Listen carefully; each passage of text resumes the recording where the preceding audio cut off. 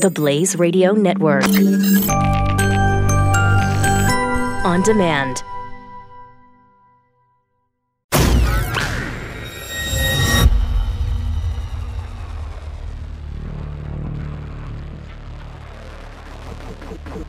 The collision of common sense and comedy.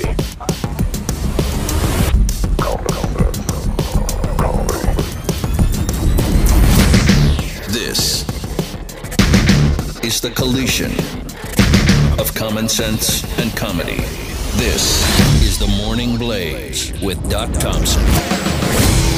It shouldn't be surprising, but still a little surprising when you hear it. It shouldn't be, but it's still pretty surprising. And I'm talking about education.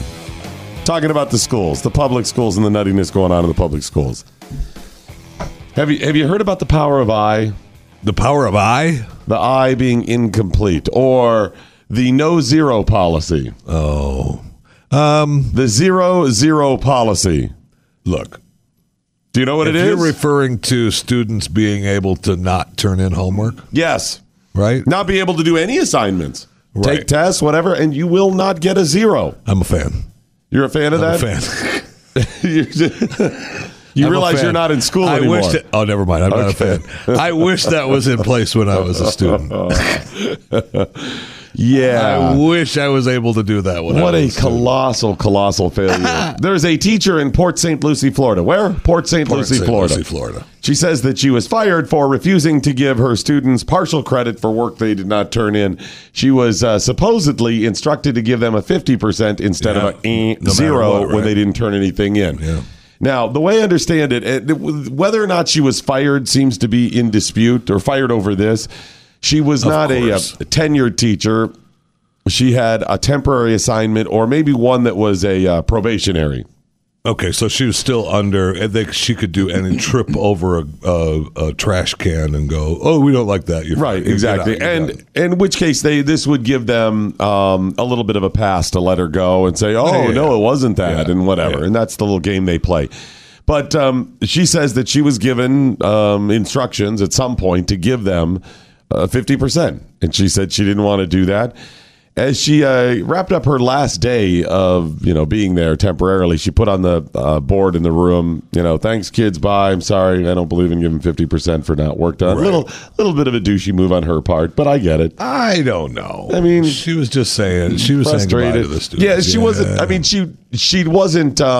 Like over the top, passive aggressive. It was just passive aggressive. You come in money and I'm not here. Walk down to the principal's office and take that broom and stick it up. Love, teach. Right, exactly. It wasn't that. No, it wasn't. She put it on Facebook, and I get it, and that caused the local media to get involved, and they interviewed her, and then she put a response up, and the school, I think, thought it was going to go away, and it just kind of kept bubbling under down there and bubbling under. And finally, they were forced to talk to the superintendent, and it's getting kind of mucky right now. So they have commented. Oh yeah. It's like I said, it is. I don't think it's done. It's still kind of bubbling around there. It didn't. Like, even the local news goes. She took to Facebook, and it got over 2,000 shares or likes, and I was like, 2,000. That's nothing. Right. But they tried to make a big deal. Well, but it was just enough though. To keep it bubbling. And I did see that news report because I remember thinking the same thing on the shares. Not the likes, but the shares. Right. It only had a few hundred. Yeah. And I remember thinking, hey, that's good. Right? I mean, it's fine. It is. But it's not something that drives media to talk about it. Right. But it was just enough, and I think the topic of the story was just enough that it kept bubbling and bubbling, and then the news station did another report, and then kept bubbling, then the parents, and then finally the superintendent spoke. So I don't think it's over. I haven't heard the school people talk about so it. Do we have the clip of the here's the teacher who was let go, and they went out and interviewed. There may be some pieces of the report or two, but here we go. They don't turn anything in. We give them a 50. I go, oh, no, we don't. You are right about not giving people 50s. And then a grade in Mr. Otto's class is earned. I'm so upset. We have a nation of kids that are expecting to get paid and live a life just for showing up. And it's not real. So there's some little pieces from the interview. You can't argue with that. She's not. She's 100% right on that. I'm sorry. She's 50%, at least 50%. At least 50, yeah. I don't know, maybe 100%. We'll see. A few more Well, tests. she showed up, so 75. Okay, so that's what she claimed. And again, it started the ball rolling. A chief information officer for the school, at that point, before the superintendent spoke, said there is no district or individual school policy prohibiting teachers from recording a grade of 0 for work not turned in. The district's uniform grading system utilizes letter grades A through F, numeric grades 100 to 0, a grade point average from 4 to 0. And that was it. That was their official statement. So she was kind of denying what she said. Right. She's saying this does not exist. But didn't they show it in the news report? They did show this handbook that the teachers have, and the chief info officer said there is no district or individual school policy prohibiting teachers from recording a grade of 0, blah, blah, blah. Okay. So she, back on social media, said, I'm so upset because we have a nation, she said, the reason I took this fight was because it was ridiculous. Teaching should not be this hard. Teachers teach content. Children do the assignments to the best of their ability, and teachers grade the work based on the grading scale that has been around for a very long time. Teachers also provide numerous attempts to get the work collected so they can give the child a grade. That's true. Most schools, they're not like, yep, one shot and you're done. By nature... Which, by the way, I'm a fan of. I wish that was true when I was going to school. By nature, most teachers are loving souls who want to see students succeed. We do not above and beyond actually teaching about... Okay, so there's, defends the situation. Okay. So, bubbles under. Finally, they go out and talk to the superintendent, and here's what the superintendent had to say. Grades themselves are not punitive in nature.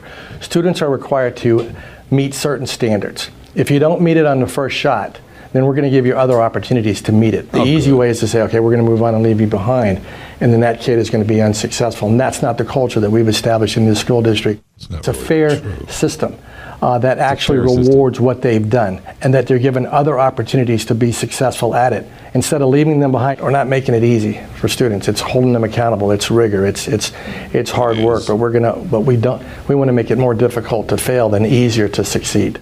So he defended that there is this 50% bottom line. I want to make it more difficult to fail than easier to succeed. So hang on one second. Okay. He basically said there's a 50% bottom line. I'm sorry. No, it's okay. And then the reporter was like, so there is this 50%. Yeah, and he was like, no. And the way she described it after interviewing him was, it's not a policy. It's more of a best practices. Which was in the handbook. Best practices. Which is a policy. No, it's best practices. It's not a policy. This is their try to have it both ways. Yes. No, folks, I know you're upset. Your students, your kids go to school here. This is not a policy. We do not have this, but we do this. Right. And, the part of the problem is parents as well. And I know that we always, where are the parents? But in one of the interviews I saw, and I don't remember which newscast it was because I didn't see the school interview with the superintendent or the information officer. Mm-hmm. But they talked to a parent who was picking up his kids, and he said, my kid knows what would happen to him if he didn't do his homework, I'll tell you that. Right? He's like, I'll tell you that. But then he goes on to say, right? And he's got his kid in the, right? And the kid's like, whatever, crazy man. Whatever. Right. This guy's not my dad. No, he didn't say that. Call the police. Help. But then he goes on. That parent goes on to say that. Well, but you don't know what's going on behind the scenes. You don't know what's happening. Irrelevant The whole picture. And I'm like, for the purpose of this, it's that's irrelevant. the problem. The parents are okay with it because you don't know what's going on behind the scenes. I mean, yeah, listen. What's happening. Could the kid be being abused? Could they be poor? Could they whatever? Okay. Yes, you're right. That doesn't mean you change the standard at the school. It means you put other things in place to try to get kids help. Well, and that goes back to we want to make it more difficult to fail than easier to succeed. They're worried. Okay, I think I have an answer of what that means too. Let's hear the superintendent again. Let's hear the whole thing, and we'll kind of start and stop because he says a lot. And I wish we had the entire interview. I'm sure they sat down with him 10 minutes, 15 minutes, whatever. We do not, and I'm sure they won't come on here. But this is what we have of him. Here we go. Grades themselves are not punitive in nature. Students are. Hold it. They want to make sure grades themselves are not punitive in nature. Jeff Fisher, your thoughts? I'm guessing that's really what they're supposed to be. Here's a project. Right. Here's what you have to do to succeed. Right. And you either don't or you do. And there's middle ground in there. That's what grades are. But they are punitive in nature, right? Actually, if you don't like it, yes. I mean, I don't think it's punitive, except if you don't like it. So if you feel like you're being punished with an F, no, they're not punishing you with the F. That's your performance. Yes, okay. Right? Performance-based. Right, okay. It's performance-based. Yeah. But if you feel like it's a punishment that you got an F, well, then you're being punished because you didn't do the job. You didn't turn the work in. You didn't learn, whatever. And this is not to say some kids have more difficult time learning, so you need to give them some extra help. That's fine. But we're talking about them giving a 50% when you did nothing. This is not my kid put in all this work and he still failed. No. He's really having a hard time. We're not talking about that. Right. You can make an argument for that. These are kids being given a baseline 50% for doing nothing. Zero. Tell you what, I am happy, thrilled to never show up again here and still get 50% of my pay.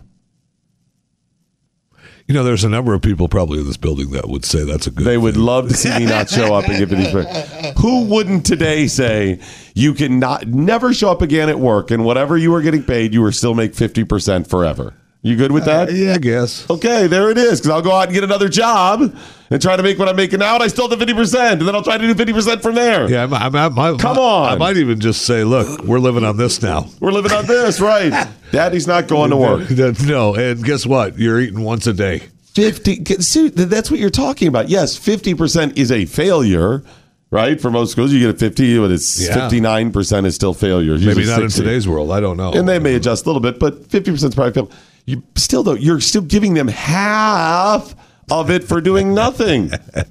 Here's a little more. So again, we don't want it to be punitive. It's not punitive. It's your performance. Here we go. Required to meet certain standards. If you don't meet it on the first shot, then we're going to give you other opportunities to meet it. The easy way is to say, okay, we're going to move on and leave you behind. Hold it. So you've got to turn this stuff in. If you don't meet those standards, well, we'll give you another opportunity. What happens if they don't meet it then? Right. What about then? Well, and then what about then? Okay, so how many of these do you give them? Before.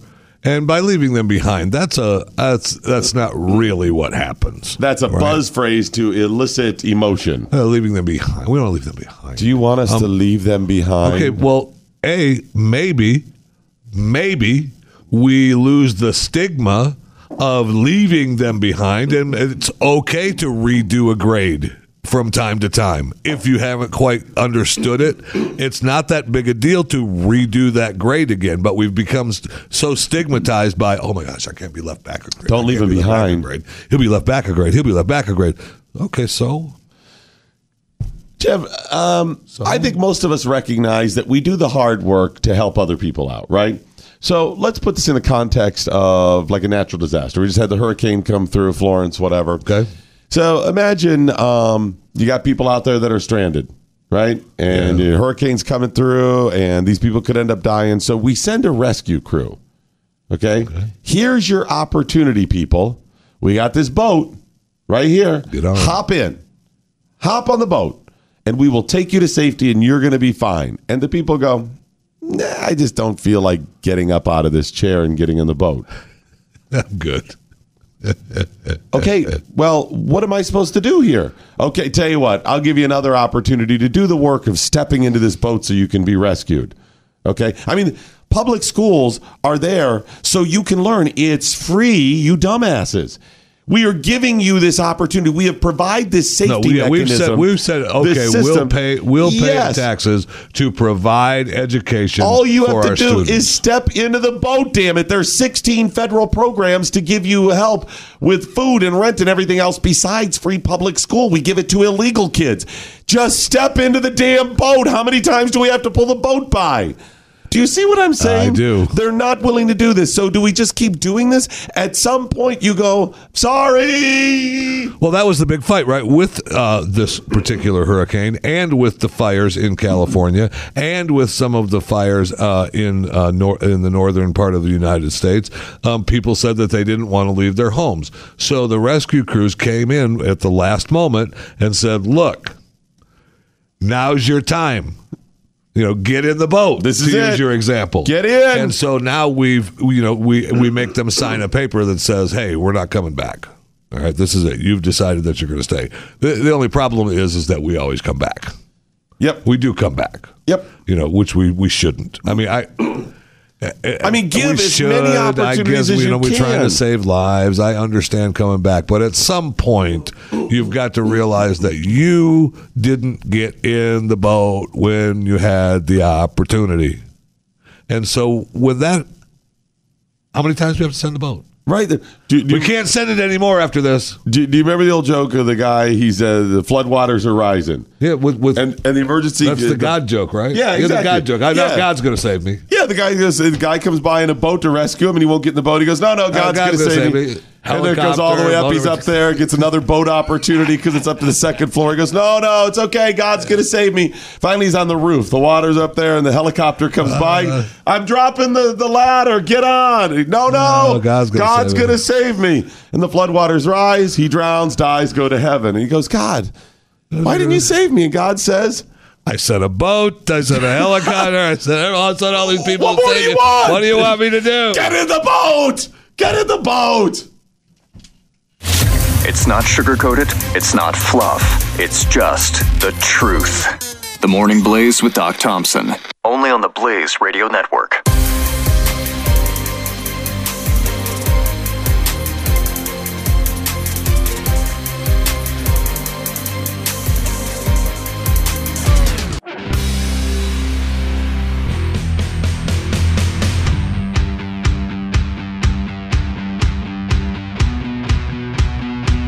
The Morning Blaze with Doc Thompson. Hi, Jeff. We sent many boats, helicopters, whatever. Get At on some the boat. point, you got to hold the kids accountable. I mean, I'm all for teachers doing what they can, offer extra little tutoring, give them extra credit. I'm fine with all of that stuff and give them many ways out. I mean, I had a lot of ways. I had teachers that still allowed extra credit. I had an algebra teacher that she had it all laid out, each assignment very specific, and you had a certain amount of time to get it in. You could even hand it in by the end of the day. All of these different, whatever. She gave many safety nets there, and if you didn't do it, at some point there has to be some accountability. We have taught kids that they don't have to be accountable, and then look around. We've taught them that for 20, 30 years. Now look around, and what do you got? You got people that are unable to have a conversation because you said the word problematic. That they're so triggered when you use some of these phrases online where you go, what? Get over it. What are you talking about? Why? Because we've trained them that there's no accountability. They do not have to actually do. That's where I see it. I need a cry room. I need a space, a safe space. Just a little safe space. Where I can go and just be me. I was thinking of... A lot of people used to call that, I don't know, the place that you live. Home. A lot of people called it home. Yeah. Just something like that. I was thinking maybe some sort of like service animal, like the emotional support animal. That's what you want. That. Yes. But... yes. You know who's good? Who is a good animal is a mini horse. A mini horse? They understand humans. I was thinking maybe an emotional support stripper is what I'm thinking. Personally, I'm a fan. Are you a fan? You are 100% right. The pony just got kicked to the curb. Right. I mean, think about it. We all have different things that bring us comfort, right? And technically, a person is an animal. So it's my emotional support stripper. I think that's reasonable. I'm all for that. Okay. Yeah, it's absolutely reasonable, and we should make that happen. Okay, good. We should make that happen for you and other people who believe that it would help. Good. Do we have any tweets with the hashtag what I learned? I'm guessing some people want to comment on the boat coming by and people not getting on the boat. So, yeah. Well, I just saw the one that the D.C. area education system held me back just because they could, but I still made it at Sumishik. Look, that's what my point is it doesn't matter. We've got to stop the stigma of it being bad. Of failing or the incomplete or any of that stuff? Well, of being held back. That stigma of, if you're in 4th grade or 5th grade. Being held back for the year of education. Right. And actually, there's been plenty of educators that have made the argument that between 1st grade and, say, 6th grade is the time to do it. Mm-hmm. So that they get an idea of what needs to be done, and then by the time they get into the upper grades, they're good. And they understand it. And you can even catch up? Is that the... No, not necessarily catch up, although you could. Okay. No, I guess you could, but it's just that you understand the process and you figured out what you need to know and how to go through the school system so that it's not so demeaning. Okay. Or appears to be demeaning, that stigma of being held back. If you're a junior, if you're 16, by the time you're 13, by the time you're 14, 15, 16, then you think, if you get held back a year, you're looking at you need a safe space because you're going to be bullied. It's just too traumatic for you. Yeah, it's very traumatic. You can't get through it. All right, I'll give you that. That makes sense. All right, I get the tweets in with the hashtag what I learned today. And 27-year-old bus driver Joan Drea McAtee. Joan Drea McAtee. It's a unique name, Joan Drea. I love Joan Drea. Joan Drea. She's been arrested in Porter County, Indiana. That's Valparaiso. After a police investigation into videos that showed up online that seemed to show her as a bus driver allowing middle and high schoolers to drive the bus. So it went down like this. How are they supposed to learn? Okay, so a parent contacted the Boone Grove High School resource officer and said, hey, did you see these videos? It should show her allowing 3 students, an 11-year-old, a 13-year-old, and a 17-year-old, drive the bus. And when you see her sitting down there going, okay, put your foot on the brake. And then you see the kid driving the bus, and she's like, slow down. And, this is while she was dropping the kids off to school. It was out in rural Indiana. So McAtee. I really kind of don't have a problem with this. School calls her, you are fired, right off. And then when she went to pick up her final paycheck on Friday, the popo was there, and they arrested her. They nabbed her. For what? Allowing the kids to drive the bus, buddy. Oh, stop. Child endangerment. You're endangering the children, endangering the welfare of a child. You can't do that, man. You cannot do that. I'm with you, though. I think this is over. What is she doing? She's teaching a vocation. Why do kids go to school? And she's actually treating them like they have a little bit of responsibility and trusting them. They're not doing anything that, I took driver's ed at school. We had to. Right. But I already was driving. I was driving tractors and lawnmowers and cars. And by the time I don't even remember. I was a little kid. My grandfather was like, I'm tired of driving. Right. You're driving. Mm-hmm. And this is how you drive. See that stick up there? You've been watching it. It's not up here. It's down there. And it's almost like the tractor, except you use your hand. Go. It's on the tree, baby. Let's on the tree. Let's go. Let's go. Reverses all the way down. Let's go. Don't hit anything. Hit your grandma's car. And yet just a little more is revealed about Jeffy's past that explains it all. Just one more bit of insight into all that is Jeff Fisher. At some point, you've got to be able to say you have a little bit of responsibility, right? Now, I get that she's, I believe that she should have been reprimanded. I don't think she should lose her job. She's trying to give them a little responsibility. I don't. The videos don't show showing initiative. The video doesn't show, and I haven't seen the video, but going by how you explain it, the video doesn't show her all right, your turn, and going in the back and taking a nap. No. She was him how to drive. She was right next to him. Yeah. She was right there teaching him. In that little seat right behind the bus driver. So, she's going, okay, slow down. Now pull over here. Here's a woman who cares enough, not just about the children to teach them, but also about the job to say, I'm going to do a little extra at work today. I'm going to take on some additional responsibilities. That's more than just showing up. That's the kind of can-do attitude we're looking for. How many teachers in that school have said, I'm going to get up and drive the kids or help drive the kids to school? Zero, I bet. None of them are doing that. But she's saying, I'll get up and help the teachers today. Amen. How else are the kids going to learn a big vocation? Amen. The Morning Blaze with Doc Thompson. The Blaze Radio Network.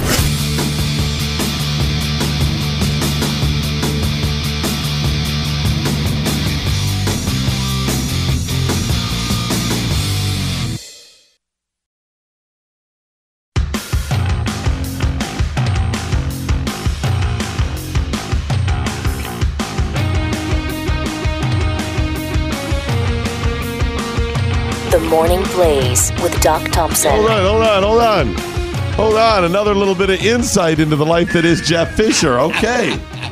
You, like I have, over the past, number of years, you've probably said, man, that Jeffy, I don't know how you get that. Well, now we know.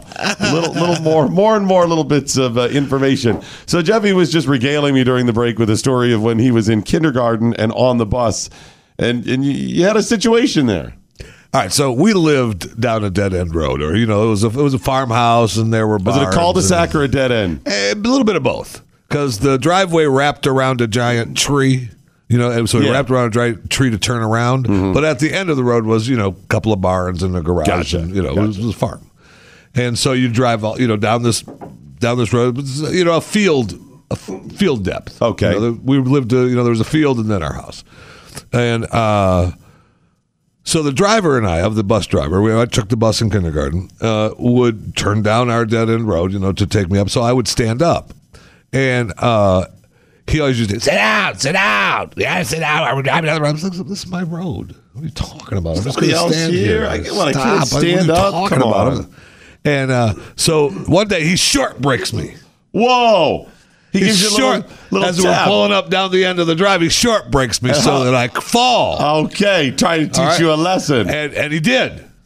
He did. I will say that, because I fell and I smashed into the side of the seat, the bottom of the seat. Right. One of my eyes still has a scar, actually, a little scar. 100 years ago, and I still have a scar. Mm-hmm.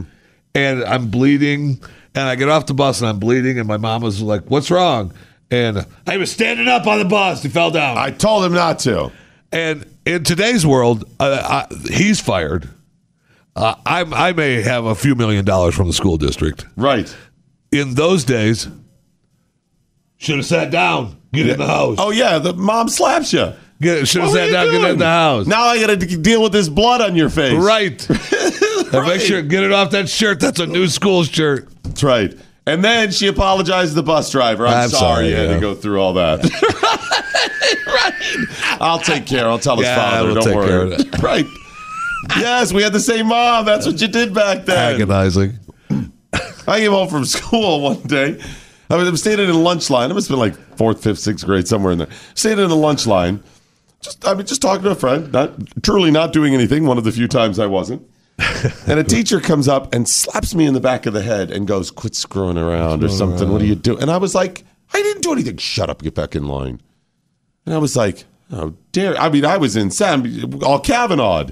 I didn't do anything. What are you doing? Right. Truly. So I go and wait to get home. So Mom, listen to what happened, whatever. Thinking about doing something. And my mom goes, what were you doing? I go, I truly was not doing anything. And she goes, well, that makes up for all the times you didn't S-word and didn't get caught. That's right. And I was like, damn. But I wasn't doing it now. Come on. Because that's what the teacher was thinking too, right? He's standing there, he's always goofing around. So just get back in line. Right, exactly. I know you're not doing it. Get back in line. I actually, now I support her having slapped me. I kind of, I'm with her. Good for her. Because something could have been churning around in there, and let's get back in line. I think that was Mrs. Metcalf. I wasn't even in her class. And walked through and slapped me. And that was Mrs. Metcalf. She had that snarly look. What are you doing? You fucking whatever. All right, so we have a little of the audio of the bus driver. Oh, nice. Here's the bus driver. And again, this was posted on social media, so the bus driver clearly didn't care. Didn't think there was any problem. Right. Because they posted on social media. We're driving 10 miles an hour in a bus. She's right there. Nothing can happen. What are you going to hit?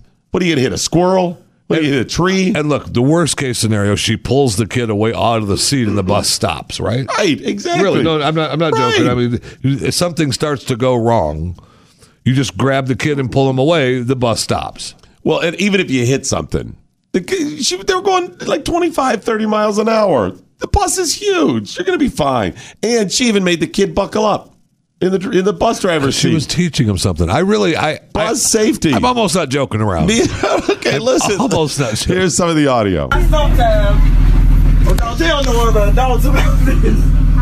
Okay. First, we got to put your foot on the brake. There you go. It's all good. I'm letting her stop at Michael stop. See, put your foot on the brake. That's the first thing. Start that thing up. To Michael stop. Do you have another one, or is that the only one? Okay. The other one, you could see the kid actually driving, and she's like, all right, slow down there a little bit. And you want to go up here and stop. So how old are the children? 11, 13, and 17. I think I'm okay with it. Yeah, 11, 13, and 17. Definitely the 17-year-old. In fact, why don't you have your driver's license anyway? I think I'm okay with it. 13, 11, it's on the fence. I mean, 11, you're driving. fifth grade, sixth grade. You're driving lawnmowers. You're driving. My kids are driving the golf carts up at the ranch this weekend. Mordecai. Mordecai.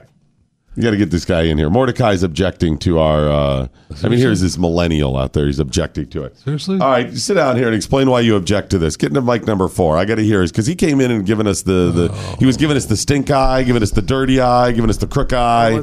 You're glaring. You're giving us the look. Don't back off. Don't back off. I'm not what's the problem with this? Look, you don't think the kid should be driving the bus? Not when there's children on the bus. He's a millennial. Now he's going out when there's children on the bus. Come on. You're letting a 4-year-old drive a huge bus. That 4-year-old, 11 was 11, 13, and 17-year-old kids. Sorry, I meant to say like around 4th grade. Okay. You're letting a kid drive a huge bus filled with kids. Was it actually filled with kids? Sorry. There were some children present. Okay, so you're the letting final kids that live out in the farm district. Now right? that's another thing. The video, you can see that there's tall grass hasn't been cut, and it looks like it's like those are called country. Fields. That's how your on the food, side of the road. That's how your food is grown. Fence. What happens is the food that you pick up at Walmart. that comes from fields. I thought. Okay, I get it. All right. Anyways, yeah. I mean, if it was the bus driver and the kid driving, your objection is that the other kids are on the bus. Yeah. What, they can't stand up and say, I don't want on the bus. Let me off. Put your seatbelt on back there. That's Shut right. up. Right. I mean, that's just messed up. You're going to let a kid walk home because they don't want to be on the bus with a 4-year-old driving? He had a choice. Not a 4-year-old. I want to be clear. Sorry, I don't know why I keep saying 4-year-old. Because I agree with you on the 4-year-old. Okay, you and I are on the same page with the 4-year-old. You're not forcing him to walk home. You've given them a choice. You can either stay on the bus and we're going to teach some kids. Die. You can possibly die anyways. Walk home. If this driver was drunk, doing any kind of illegal drugs. I mean, she's letting a kid drive. She probably was drunk. I doubt that very much. The way she sounded. In which case, maybe she was doing it because she knew she was not capable of driving. Which is even better. That's a whole different story. Then I but that's the case, and go ahead. But she didn't sound drunk. She sounded like she was very instructional. So here it is. Yeah, she was very instructional. She probably has the wrong profession then. She shouldn't be a school bus driver. She should be a driver's ed teacher. She's trying. She's why trying to be a two birds with one stone? Is that where you guys get at? Do you have some sort of stigma against bus drivers? She's taking initiative, Mordecai. I know you don't understand that. Driver. See, this is the problem. Mordecai doesn't understand taking the initiative and doing a little more at your job. Amen. He doesn't. Thank you, Robbie. Thank you. He doesn't understand. Yeah, you heard what the 4-year-old hollered. That it's okay. You say I'm going to take on some additional responsibilities. Okay. Yeah, you just do it.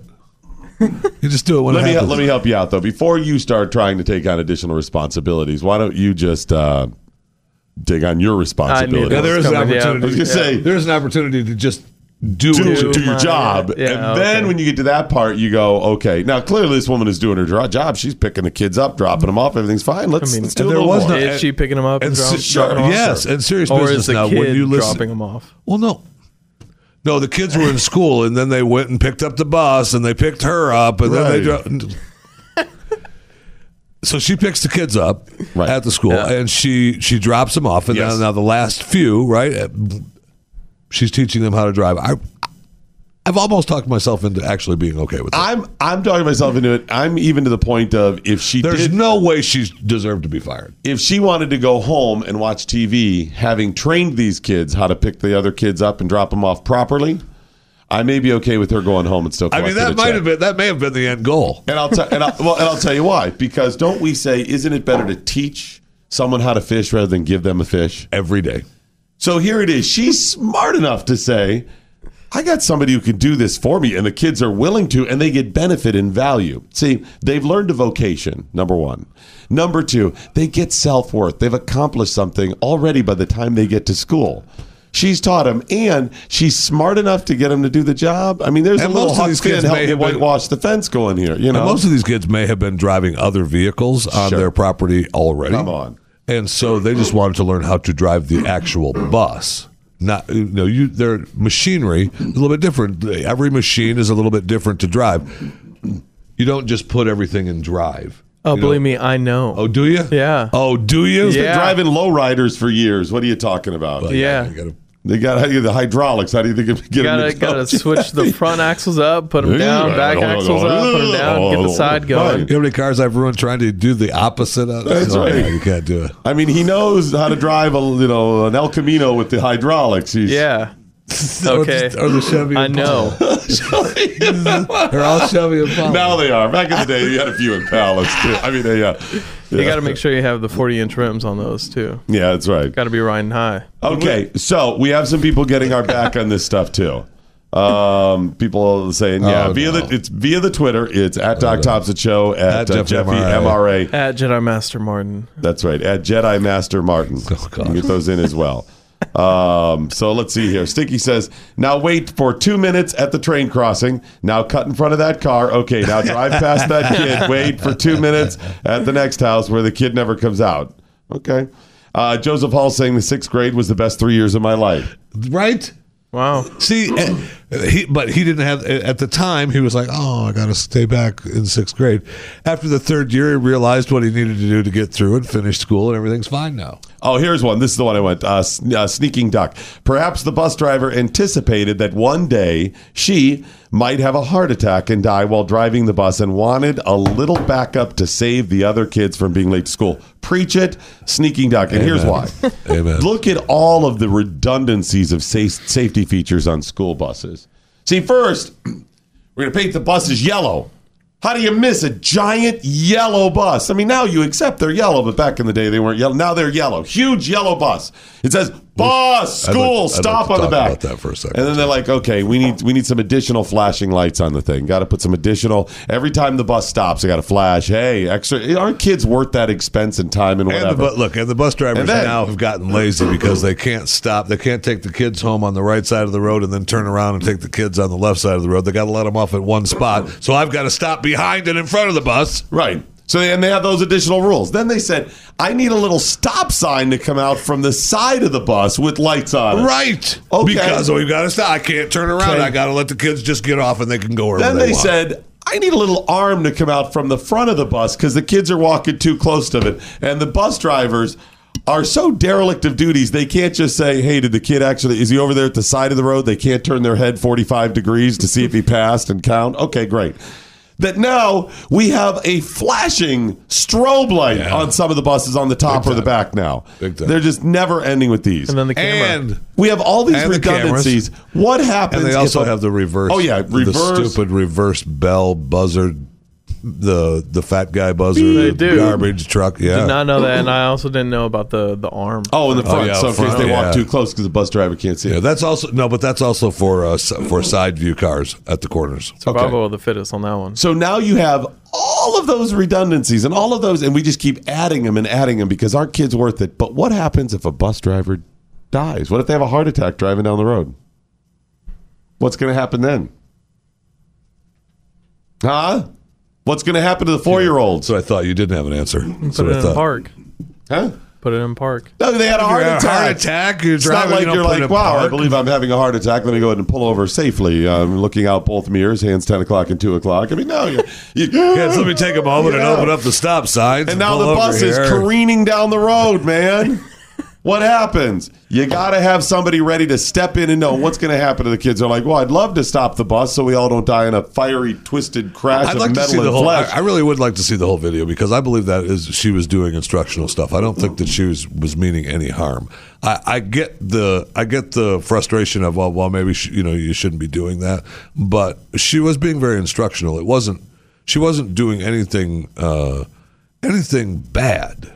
She wasn't telling them to go 40 down the country Yeah, road. she was actually teaching them how to drive in and out of lanes. So I mean, I don't think she should have been fired. DMXDM has an interesting tweet, and I'm going to say I understand where you're going. I was thinking kind of the same thing as well. I would say for the purpose of the show, I believe Jeffy was being we'll call it historical fiction when you were talking about your younger life. Historical fiction. I mean, based on the truth, but some liberties were taken. That I never rode a bus. Right, they exactly. didn't have buses back then. Right, it was a horse and buggy. So he stopped short. Whoa! He pulls him back in the range. Jeffy hits his head on the. He short stopped me. Short stops in the stagecoach. I was trying to make it more today. I'm sure. That's why I said historical. Nobody understands. The incident actually happened. He short reined me with the Philly. People are like, Philly, I don't get it. I'll just call it a bus. That's fine. That's all. Yeah, thank you. So thank you, DMXDM. So have we swayed you now? A little bit. You're pretty much there, aren't you? Almost. I think what are you, an idiot? You can't let a bus driver let kids drive? What's the matter with you? Oh, come on. What is the matter with you? You can't do that. No. What the hell's wrong with you? No. That's not how this works. No. This is the guy who'd be like, sure, Hitler's gassing Jews. Come on, it'll be great. He's like, sure, I'll go along with it. Is that the biggest truck you got? No, exactly. Maybe we could put more of them in here. Come on. We should build some buildings. All right, perhaps on that note, we just get a break. Back in a moment with more on the Morning Blaze. The Morning Blaze with Doc Thompson. The Blaze Radio Network.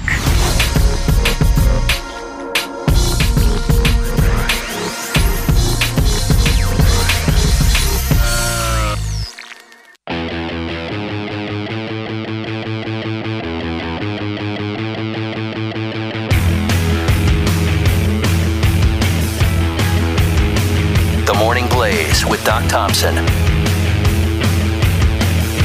Mordecai, what the hell's the matter with that guy? Letting kids drive buses. So he's an actual, he went through school and everything? Mordecai? Yeah, he's not a special person. We know that for a fact? I mean, he presented some sort of transcripts, but I mean, he's Mexican. It could all be forged, I'm not even sure that's his social security number. I mean, I'm surprised he didn't even know what a field was.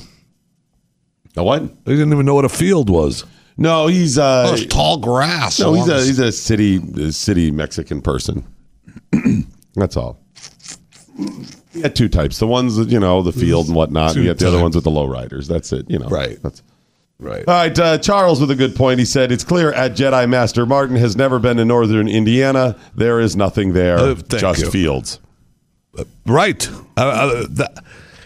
I am almost okay with it, although I understand not being okay with it. There's no way she should have been fired and or arrested. No way. Those videos do not show any malice at all. No, I mean, obviously we have safety measures in place. You can't just let anybody willy-nilly say, let a kid drive a big bus. I get that. You can't let them drive in certain areas. Got it. I think the punishment was a little extreme. Yes. The arrest, I think, is really troubling. Yes. I mean, you got this... I mean, she was, and even if it's okay that we get a system in place where you can allow bus drivers, if we all say maybe that's right, she still broke the rules. So you got to answer for them. I know. What would be the appropriate course of action in your mind, Jeffy? What should have happened? I really don't. For sure, probably some sort of suspension, right? I mean, she's living.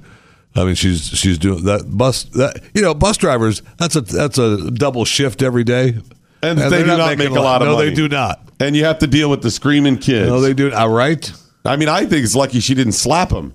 She can beat the hell out of them. If you're not beating the kids up and they get home, good to go. We're good. Get off. I mean, it's like Lord of the Flies on the bus now. There is no when I was in school, if you even looked the wrong way, you were kicked off the bus, and then you had to find a way to school, and mom had to drive you, and you got mom bitching at you the whole way or whatever. Kicked off the bus, right? You could get a detention, all that. Now it's like Lord of the Flies in there. We may have had that problem, but that's maybe why we moved closer to the schools. Okay, so yeah, I think she's definitely got to be punished somehow. So if I'm the school district, assuming she has been a stellar bus driver and a model employee everywhere else, nothing on her record, I might be able to give her a pass and say, listen, Janice, knock it off. You know you can't do that stuff. Just drive the kids to school. You know, you give her a week off without pay, whatever it is. I definitely wouldn't have arrested her at that point. If you want to give her another warning, that's fine. I just also look at it. The court system's clogged up and all this nonsense. There was no malice intent. Fortunately, nothing bad happened. Another way to keep the man down. By the way, if something had happened and the kids were hurt, okay, a little more responsibility, right? I mean, isn't that our basic libertarian philosophy? There was, a victimless crime here. Right. And that's what I mean. There was no, hey, I'm drunk, you drive, I'm high, you drive. She was actually going out of her way to show these kids how to do it correctly. Now she can teach them the criminal justice system. Charles Ayer is saying, hashtag what I learned today. It is clear. Oh, I got that one. The amazing Larky Farkin. This is a really powerful tweet regarding it. He said, what if someone attaches a bomb to the bus that goes off if the bus goes under a certain miles per hour and the bus driver has a heart attack? What do you do then, Jeffy? Yeah, what do you do? What do you do then? You're going to be thanking her for training these kids out. Right, exactly. It's not like Keanu Reeves is just going to show up in this scenario. That's Hollywood. It's Hollywood to believe that Keanu Reeves would show up when somebody puts a bomb on your truck or car or bus, and then the bus driver has a heart attack. You've got to be able to handle those real-life situations where someone puts a bomb on your bus and the bus driver has a heart attack without Keanu Reeves showing up. Thank you. In fact, I'm thinking these would be other vocations they should teach in school as well. Bomb disposal. It's a good gig. Right? That's what I'm saying. It's a vocation. You think everyone should go to college, please. Plus, as a bomb disposal expert, are you working every day? I mean, you're showing up. You're on call. There it is. But are you actually working every day? No, very rarely. Very rarely. And, okay, another vocation. How to loop a video feed. I see that in movies all the time.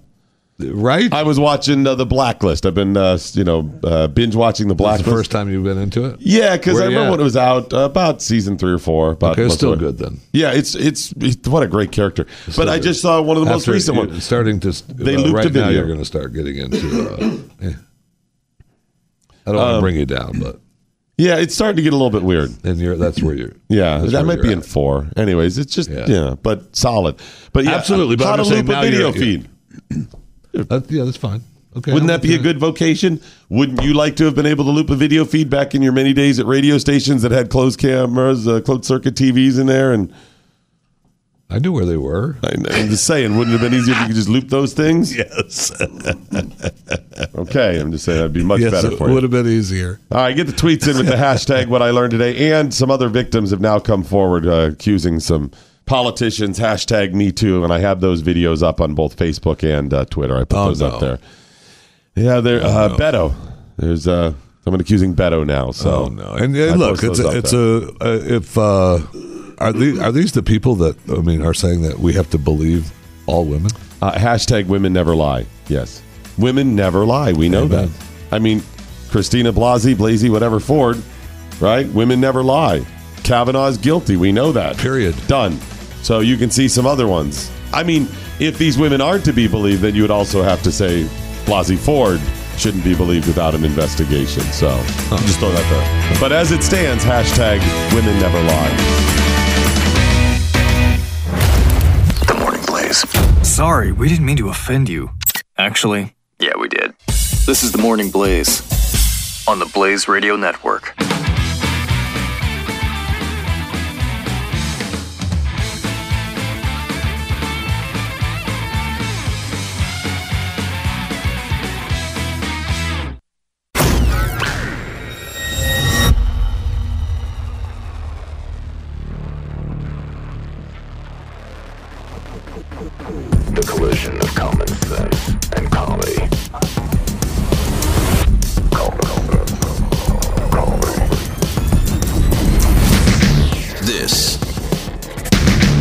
It's the collision of common sense and comedy.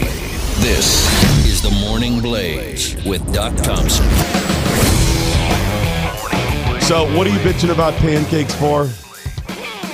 I'm just saying, I just realized it's National Pancake Day. National Pancake Day. That's going to be a problem. Why? You know why? Because it's not International Pancake Day. Which means IHOP is very limited today. Ooh. I'm assuming they only have American pancakes. Okay, that's fine. Do we not have your Chef Patrick? He's Chef coming up Patrick in about a half hour. On this broadcast about a half today? hour, yeah. If the chef comes in this building without pancakes, that's a problem. A chef should never arrive in any building without some food. A radio broadcast facility without food. I believe that's a law. Second, it's Pancake Day. There better be pancake. It's a lesser known law. I believe it is. There was a lesser. I believe it all. It's tied to some other bigger. I think it was part of an omnibus spending bill back in the 80s. I know I saw it. I know it was in there. Listen, it was probably in the 80s because you know Tip O'Neill was voting for it. You know he was all about that. Oh, yeah. We'll put that in there. That's a historic fat guy joke. That's what that is there. Thank you. I believe Taft signed that into law. There's another historic fat guy joke. Oh, wait, William Howard Taft. He died because he was overweight. Stuck in a bathtub, baby. Stuck in a bathtub. All right, so is she going to show or is she a no-show tomorrow? Oh, man. Wow. Christine Blasey Ford. There is weirdness going on with the Kavanaugh thing. So let me back up first of all and say she is scheduled to appear tomorrow for hearings. Right. And Mitch McConnell has come out and said they will now have a vote on Friday, the day after tomorrow, after her hearings. Now, the second accuser, Ramirez, has said she will not testify. Okay. She's out. She did her civic duty, and that's it. Ramirez. And the third accuser seems to be in dispute. Avenatti, really? Stormy Daniels' attorney, Avenatti, went all dark on Twitter, blocked everybody, shut that bitch down yesterday. Yeah, he did. Why? And the speculation is he got scammed. That the third person is not legit. She scammed him, or somebody scammed him into doing this whole, I've got this interview with this third person that's whatever, and it's not legit. Now, I'm not saying it is or isn't, but that's the rumor that's out there. See, and instead of facing that head on, just take the heat. The heat would be what? 8 hours to maybe 24 tops. Right? You take it, you go in front of the cameras and say, I was scammed. I believed her. She came to me and I found out it was false. Mm-hmm. And that doesn't take away from anything these other women are doing.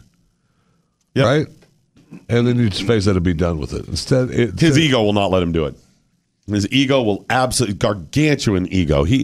Listen, Avenatti loves him some Avenatti. He really does. He is fantastic. He's the greatest person he knows. So the fact that he is not, he was supposed to be within 48 hours 2 days ago that he was going to release this videotaped interview with this third accuser. And we have not seen it yet, and he went all dark. We've had the announcement that tomorrow Ford is going to be there, and Friday is going to be the vote. And he has not come forward with this, nothing else. Why? Right. I think there's probably some truth to that. There is no third. And then remember the secession of the accusers. The first one, almost 40 years ago, as high school students at 15 and 17, we were in some place, if true, this is the allegation, that he jumped on me, held his hand over my mouth. She believed he was going to, violate her somehow. But that was it. There was no molestation or whatever. It was an assault, not necessarily sexual, but maybe that was the intent. But still, pretty tame. The second one was he shoved his phallus in my face. Okay, that ratchets it up just a little bit there, the visual. And the third huge leap from Avenatti was Kavanaugh, along with other men, lined up on a regular basis after drugging women for the purpose of gang raping them one after the other. Jeff, the only way that gets worse is if you're saying they were doing it to children. Think about it. He got scammed. He had to have, right? It called it a train of come on, ride the train. He got scammed. That's my speculation anyway.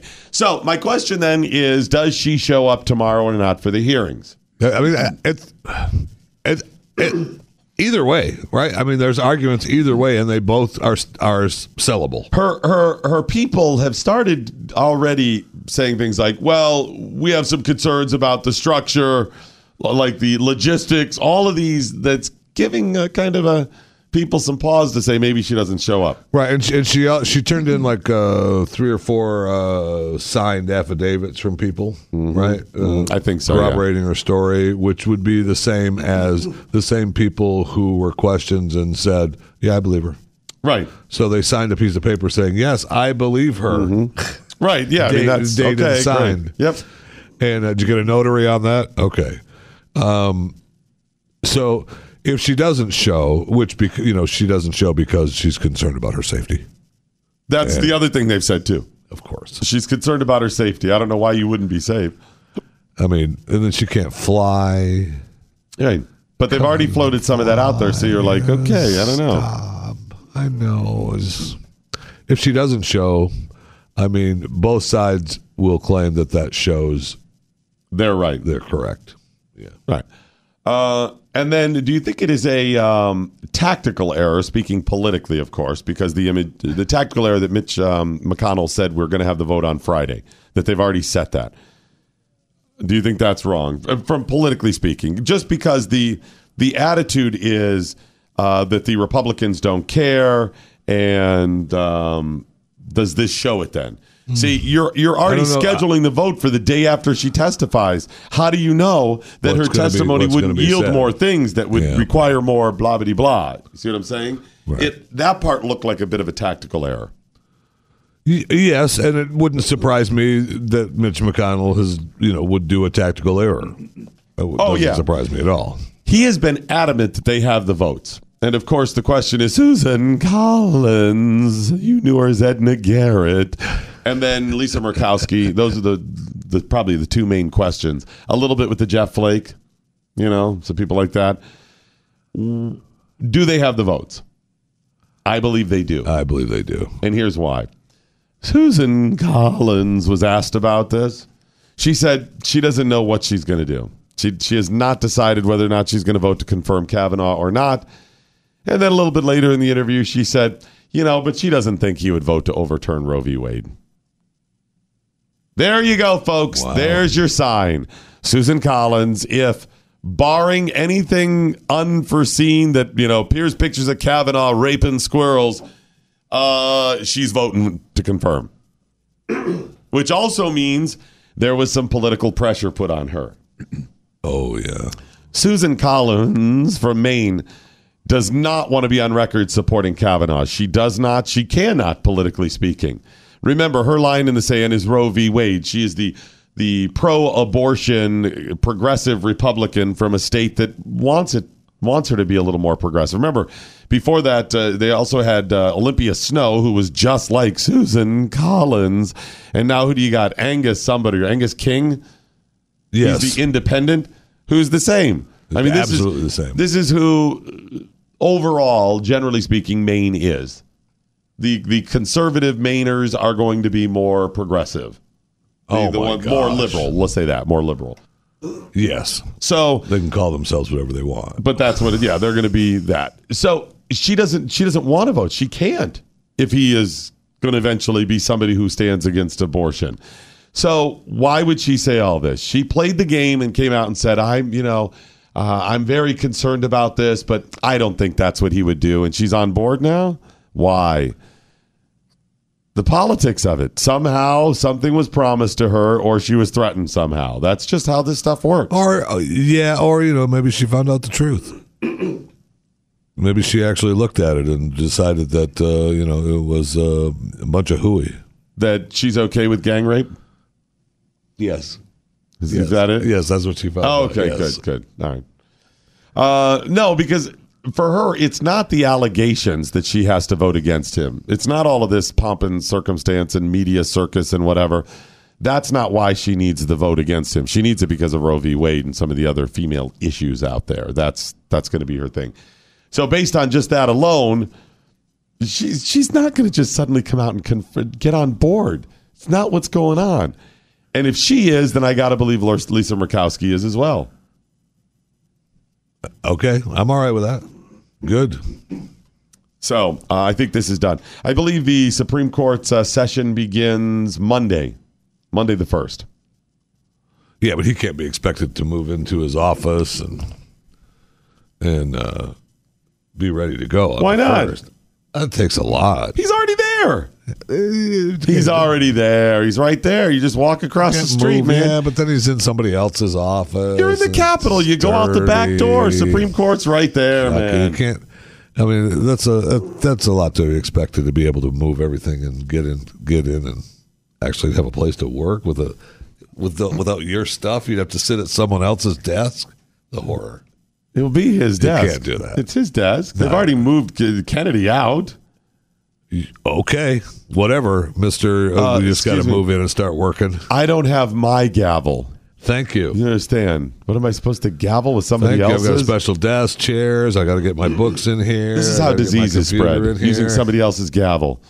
They got staffers, and I don't know what happens on day one anyways. What happens on day one? What happens on my day one is I'm moving in. No, I mean of a new session, even if there weren't any new members. Busy. Oh, man.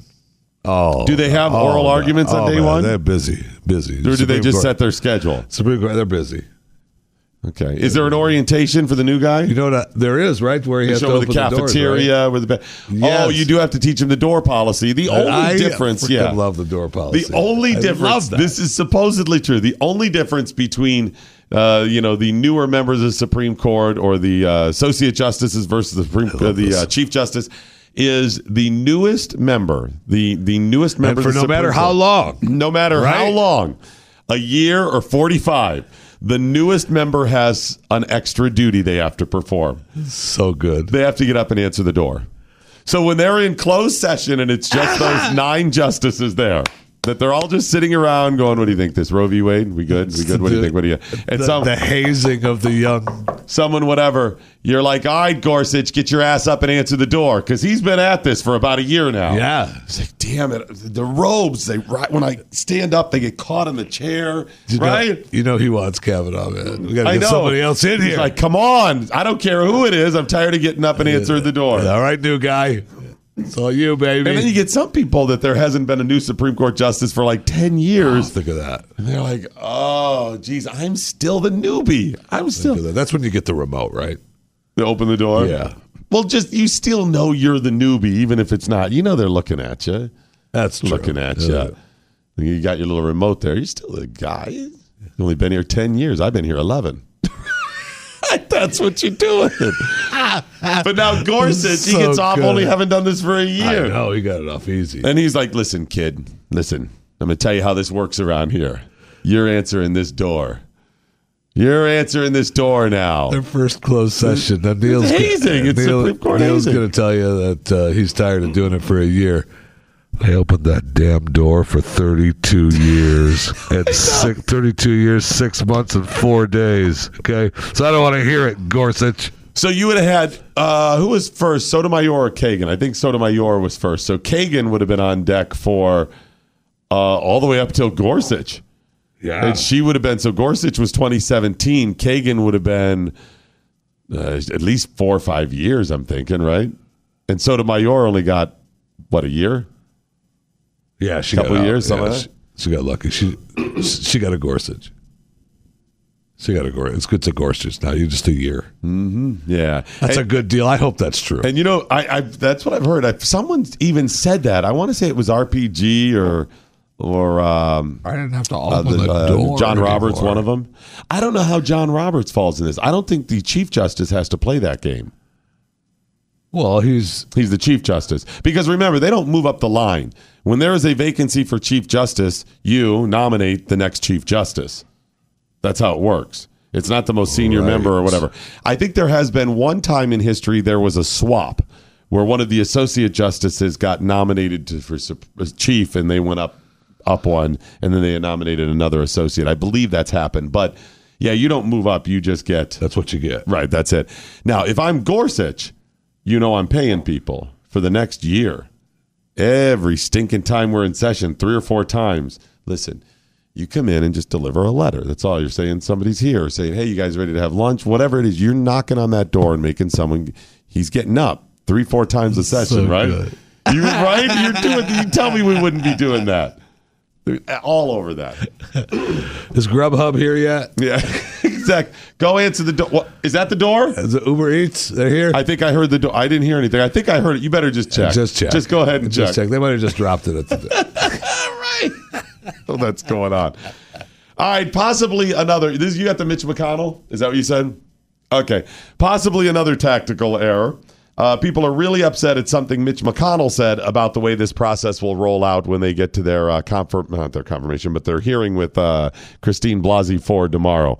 That he described what will happen. See if you can catch the failure. You have 50 votes to confirm Judge Kavanaugh. I believe he'll be confirmed, yes. You are, all of you standing here today, all men, everyone on the Judiciary Committee, all men. You don't have women making decisions about Judge Kavanaugh. What message does that send to the American people? We're looking for the truth here. I don't think because you happen to be a male, you're disqualified from listening to the evidence, and making a decision based upon the evidence. As I said earlier, and I think you already know, we have hired a female assistant to go on staff and to ask these questions in a respectful and professional way. We want this hearing to be handled very professionally, not a political sideshow like you saw the put on by the Democrats when they were questioning Judge Did you catch the Kavanaugh. problem there, Jeffy? Did you catch the problem that's triggered everybody? Are you talking about the bringing in a female assistant? Yeah. People started melting down. Female assistant, Patty Solis Doyle, I believe she's a reporter from maybe CNN. CNN political commentator, rather. She said a female assistant, in addition to conducting the questioning of Dr. Ford, will she also make the Starbucks run? I responded to that one, by the way. And I said, after the sandwiches are made. Thank you. I mean, yeah, you go down and get the coffee after the sandwiches, but sandwiches take priority. I mean, I'll allow you to go to Starbucks. I don't know why you just didn't make a pot of coffee, but I'll allow you to, whatever. So they're very triggered by the female assistant. But they're bringing in a former prosecutor, right? Yeah, she's a female assistant, though. They're triggered by that. Oh, gosh. You can't have somebody actually do it. She's just an assistant of a male in this patriarchal society we live in. No, she's actually a female, and we're caring about how she gets asked questions about what happened. Because you people are going to be all over us if a male questions her, looking for him to screw up, and how dare you sit in judgment of her. And by the way, we also heard that all the females on the Judiciary Committee weren't going to ask questions. They were just going to speechify. Yeah, exactly. All right. They're just triggered for nothing. They're just trying to find ways to be upset. Quick break, back with more on The Morning Blaze. The next generation of talk radio. The Morning Blaze with Doc Thompson. On the Blaze Radio Network.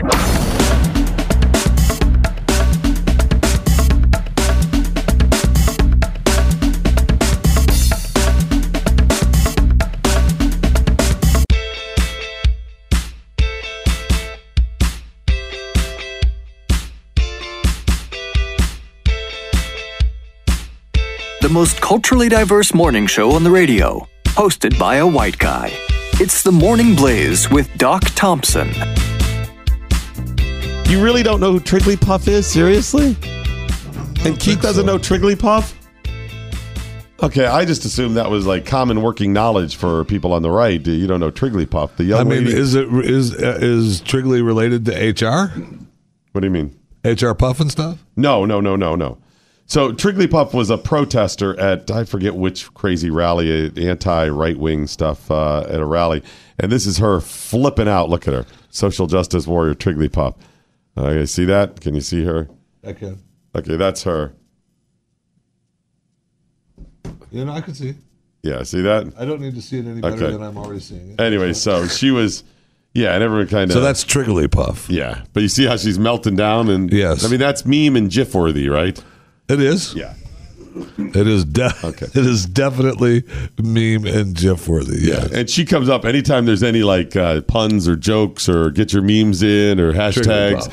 She's one of the ones people love to go to. Okay. Okay. I mean, Just that trying to makes sense. educate you there if you're not familiar with her. Thank you. I mean, you don't need to talk down to me just because I didn't know your stupid Obviously, you're not listening to me. You're not listening. Have you cleaned your ears out today?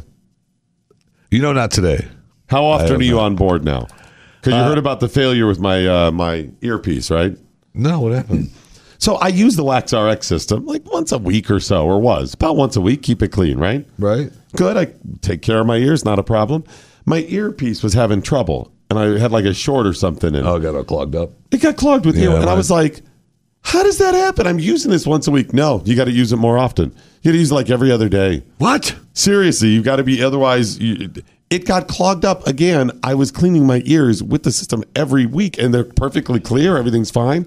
No, now everything's good. So use the Wax RX system. Go to usewaxrx.com. Use waxrx.com. Buy the system and use it. It's a 3-step system. The first is eardrops that soften the earwax. Softens it up nice. That gets it all ready to go. Now, the next one is a specially designed pump by doctors who came up with the right amount of pressure.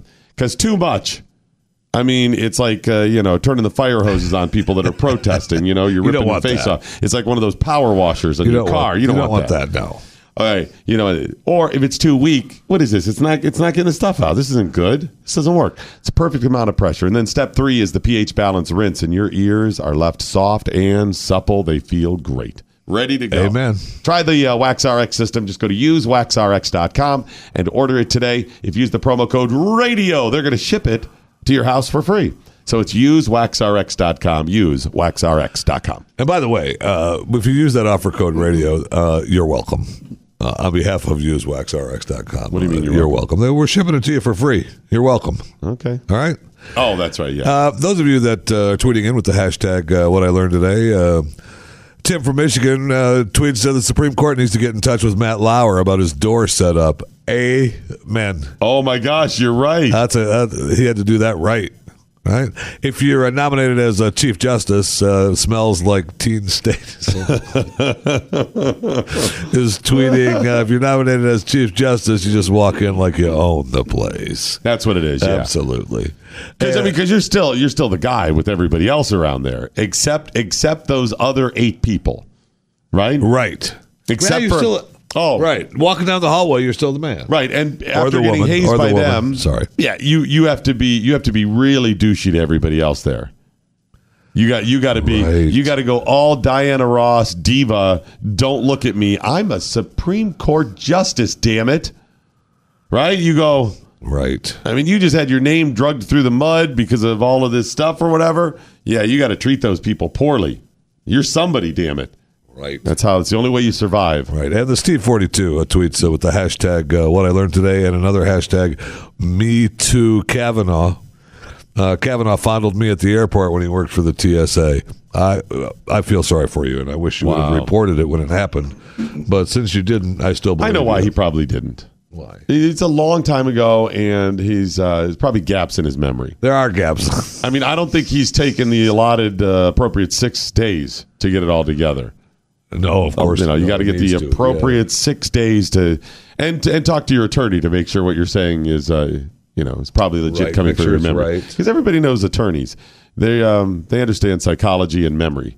A lot of courses about memory in law school. And then try to get people that you mentioned it to remember it with you. Even people you didn't mention it to. Right. Like everyone that you didn't mention it to. You want to be able to get with them and say, no, you remember, right? Yeah, that is a core founding class when it comes to law school on memories and how to draw memories out. The process. You know those people who remember like decks of cards and stuff or like tricks at bars and whatever? I think most of those are attorneys. I think most of them are. I believe that. I mean, having gone through those memory courses, they also design the memory courses too. I think so. The Morning Blaze with Doc Thompson on the Blaze Radio Network.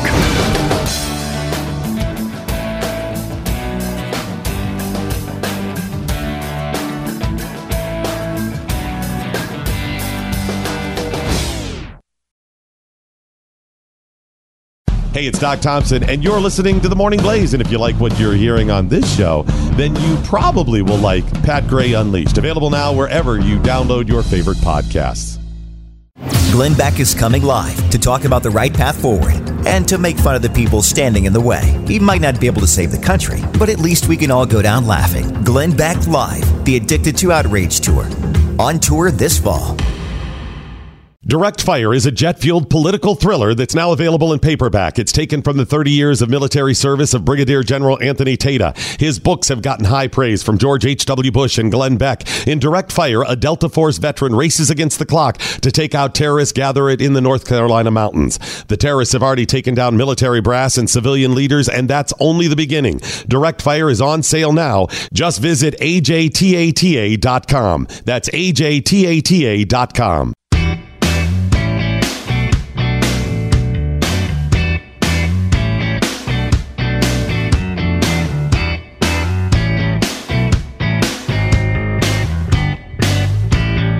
Morning Blaze with Doc Thompson. PatriotMobile.com/Doc. That's the website to sign up for what? I guess cell phone. Patriot Mobile. Yeah, Patriot Mobile, exactly, because it's right in the name there. You know what you could use? Big hesitation there. Well, no, I was just trying to think what you could use Patriot Mobile for. Like you can call places that would deliver food. Right? That's what you would do. You could do that, yeah. And you could just text them, or you go online too. Yeah, you get all kinds of options with it. Right, and you get and you would just text. Why are you bringing that up though? I was just thinking that's just what out you loud, could use the thinking Patriot about it? Mobile do. Okay. Yeah, I bring up Patriot Mobile because you only have a couple of days left to get in on their Constitution Day now Constitution Month special. That for just $17.87 this month you will get a first month of service. So if you sign up today, $17.87 for your first month of unlimited talk, text, and data with Patriot Mobile. I would just do it now. Let's hear you testify. That's a good price, isn't it? It is. Whether Few you pay people are cheaper than Jeffy. Whether you pay cents or sons, it's a good deal. Either one. You can do it $17.87 or cents. Either one. I figured that was the actual Constitution special. They changed it. I mean, that's old English for cents. Yeah, that's what I mean. You got pence. Remember they used pence, half pence, cents. Whatever, cents, and cents. That was the evolution. I think you know. Thank you for reminding people. You're welcome. Because they just thought I'd misspoken. No. That's what it is. So. Sign up for your Patriot Mobile account today in honor of the Constitution and Constitution Day. They've extended the offer through the end of the month, so it's just $70.87 for your first month of service. Sign up today at patriotmobile.com/Doc. And, of course, they're out there doing good work for you, influencing the midterms and policy decisions with that extra little bit of money that they spend. It's the cost of doing business that every business has. You got these things you have to pay. Well, if you're looking at some of these big car manufacturers, these Fortune 500 companies, a lot of them just have line items to pay off people like Jesse Jackson and stuff. Right. They literally go and protest their offices and stuff, and they just say, okay, well, $1,000 or $10,000 or $1 million every year goes to these causes. That's how it works. Patriot Mobile said, no, we're not going to do that stuff. We're going to take just a little bit of money from their profits and spend it on things that they believe in that you support, conservative causes, organizations, and candidates, and that's what they're out there doing. Switch today and have an impact on what's going on in your life. PatriotMobile.com/Doc. Celebrity Chef Patrick talks business and food trends with Doc Thompson and the always hungry Morning Blaze crew. So it's interesting you brought up food because Chef Patrick's here. Wow, welcome. Good morning. Chris, you look different, Chris. Thank you. And your accent's gone. Thank you. I know. Well, I'm more American now. Mm-hmm. So, you got anything to say? I already welcomed him. I mean, he snuck in here. You brought up something about a half hour ago. I did, and I'm waiting for him to bring in the pancakes because why would you have a chef come into a building? I texted him and told him that it's his National Pancake Day after you brought it up, and he said, I'm bringing waffles, and I said, no, don't bring those because Jeffy wants pancakes. He said, I can't bring pancakes. I said, then don't bring anything. See, that's a mistake. He didn't even want the bacon. Right, so that's a little on me. I'm sorry. I mean that's not right. You said it was National Pan. I didn't want to trigger you. But we can pat them down. We can pat the waffles down and pretend they're pancakes. No, I know you're a purist. Cut them in half and flip them over. Purist, and we know that. And I didn't want you to be triggered going, it's waffles. Well, thank you very much. I appreciate your care. So you're saying you'd rather have waffles? I mean, in opposed to nothing. Yeah. Okay. Okay. Well, now we know. So next time we. Well, it's the second time around this year. May 27th was the other one, or May 17th. There's not. I'm not sure how official all these days are. You know, I'm finding this. There's one international. Actually, it says National Day of Pancakes. It's both days. Oh, wait a minute. National Day of Pancakes or National Pancake Day? National Pancake Day. Because, I mean, maybe that's their technicality. Because today is also National Johnny Appleseed Day and National Dumpling Day. But 2 weeks ago was National Apple Dumpling Day. Well, what kind of dumpling? Apple dumplings today? It was just all dumplings in general. It's a generic dumpling. So another food item. Yeah, lots of a lot of food items. We have a chef here that hasn't brought in food. I don't understand. So let me explain. A couple weeks ago, it was National Pepperoni Pizza Day. Okay? And then like 2 weeks before that, it was National Cheese Pizza Day. Right. And I'm going... So what's wrong with that? Okay, so you do every topping? It's a way to celebrate. So tomorrow's next, olives on top of your pizza day? Okay. I mean, I'm just saying, can't you just combine them into one day? Why? Let me ask you, Chef Patrick, what is the IHOP doing today? Do you know? Have you investigated? So IHOPs, they officially celebrate in May. So they are doing nothing. There's no special And today. that's National Pancake Day as well. For Correct. Okay, that's actually International Pancake Day as well. Okay, that's why I'm asking. Is that International Pancake Day? It's listed as both. But I believe that was actually started by IHOP as a big push. So you're telling me some of these days may actually just be for marketing purposes? Yeah, look, December. Sure they all are. December 15th. I thought we had like some governing body.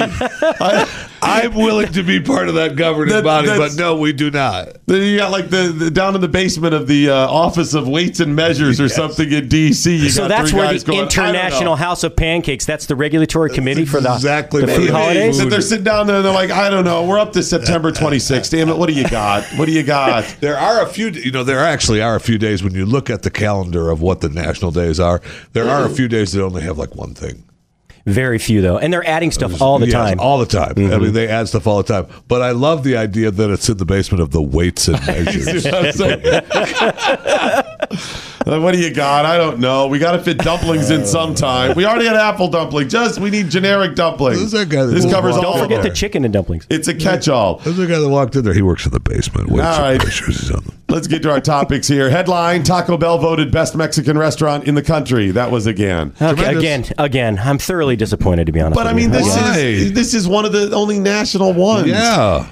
Right? I mean, that's why. Yeah, I think if they want to say, okay, what is what is voted the number one national chain of Mexican restaurants, I think that would be fair. My bigger and it's still better than, it's safer than Chipotle. Yeah, even though they made their changes, they had another one. This is number 4, right? 4 or 5. Are we just not hearing about the other ones? There's got to be McDonald's and stuff going through these things. Well, there wasn't. They shut. I'm sorry, but they did shut down a McDonald's in New Jersey or New York not long ago. I mean, actually shut it down. I actually kind of feel bad for Chipotle on this one. I'm like. Yeah, I mean, they started out with such a great food and great business model. They started in Denver like 20-something years ago. Then McDonald's bought them out for a while before they sold off. And then, they bought them back, I believe. Is that what it was? Okay. Yeah, and the guy who started, I remember interviewing him like 20 years ago. Before they sold. Right, before they sold to McDonald's or whatever. Great guy, gave a lot to charity. He was a chef. Yeah, I went to the original place up in Denver several times when I was in culinary school. So, okay, so you have, my bigger problem with it is that it's voted best Mexican restaurant. Is it Mexican? It's debatable. I mean, the ingredients are of Mexican origin. That's a Taco Bell. It's difficult to fit. That's kind of hard to fit on the certificate. Does it identify with being a Mexican restaurant? Absolutely, it does. There you go. All right, Spanish hotels remove mini bars after most British tourists refill them with pee. Oh wow! Yeah, that's really funny. Fortunately, I have to say, they have not. They've caught every bottle before it's been served to another guest, right? So they're scrutinizing the mini bars. Right. But I have to say, this is kind of a fail in the Spanish government because they mandated that every hotel has to have a mini bar in resort areas, and they just recently changed that. I hate the mini bars. I used to love them until I actually had to start paying for them. Yeah, when I had to pay for them. Yeah. Oh no, if I didn't have to pay for them, there are fantastic. very few hotels, unless it's a really, really high end. I mean, if I don't have to pay for the $17 bag of M&Ms, and I mean fun size, they're only $9.95 for the fun size. Yeah, it's just so crazy. But no, the problem is it's in there, and the ones that just say, "Do you want a key?" and you say, "No, you're fine." But some of the other ones where you got the tray set out there, or some of them have the deal where their dresser opens, and the drawer slides out. But I mean, if I bump that thing, then you're scrutinizing. How do I know that you've actually got an accurate count? And then there's a lot of pressure. I feel like they're going to charge me for something. Well, Okay, cheapo. I'm serious. I'm being cheap. I'm serious. Is that guilt from deeds of the past? No, I'm just saying. Sometimes, in the middle of the night, if something goes missing and they're going to charge me for it, What you do is, and I don't know how that rapper got there. I'm not saying that I condone anything like this. No. But what it's a possibility that you could say when you're running places during the day. You accidentally walk in the wrong room. Oh, you're right. And you see they're cleaning it. Okay. They're cleaning as they're cleaning down the hallway. And you say, "Oh, hey, wait a minute, I got to grab something." Doing? Okay. And walk in, sit down, and this isn't even my room. Oh, shoot! But you've already deep pocketed things from them. So when Chris Christie goes to hotels, do you think he pours smaller mini bars into larger mini bars? I think he's a bring your own bottle guy. Oh, okay, very good. Absolutely, he is. Yeah, I feel really bad if they don't catch every one of those bottles. Mini. When you're the one that opens up that. As funny as that story, that is pretty bad. That's pretty bad. You open it up and you're like, wow, this tastes like piss water. This is what this is. Smells a little salty. Horrible. Not good. That would not be good. All right, headline. This one coming to us from NPR. Chick-fil-A pecks its way into the meal kit game. Yeah, if you're in the Atlanta area, what are the meal kits, first of all? Well, so they have basically it's stuff that they already make. They have what are meal kits in general? I'll say meal kits. So Fresh Direct. Who are the ones? The Blue Apron is that? Blue Apron is they're based here in Dallas. They send you. Kroger has started doing that now. Yeah, so you could go in and buy those. Exactly, and it's partially prepped meals. Yeah, so they send you the prepped ingredients, but you basically finish the preparation and cook. Martha Stewart has actually got a big one going. She bought somebody. She joined up with somebody else and bought theirs. I mean, I heard her doing her ads for those. Yeah, she's gotten really big, and I don't think anybody's turning a profit right now. So Chick-fil-A is getting in the game, though? Yeah, so what happened is one of the problems with the meal kit industry is that it's very labor intensive, and they all have such a varied menu that there's no economy of scale. People order whatever they want. It's hard to retain the guests. They already sell this stuff. They're just getting it in a different form. It's prepackaged when it gets there, and they have a very limited selection. So they're trying this as a trial market. That may actually work for them now that you lay that out. Mm-hmm. You're right, and they are getting the stuff quite often already prepped for restaurants, right? Yeah. So meal kits started a long time ago. I had a company in Houston in 2000 we opened. And then it was 2001. It was called BringDinnerHome.com, and we said we chop, and drop, and then you just cook and clean up. How'd that work out for you? I'm here. Look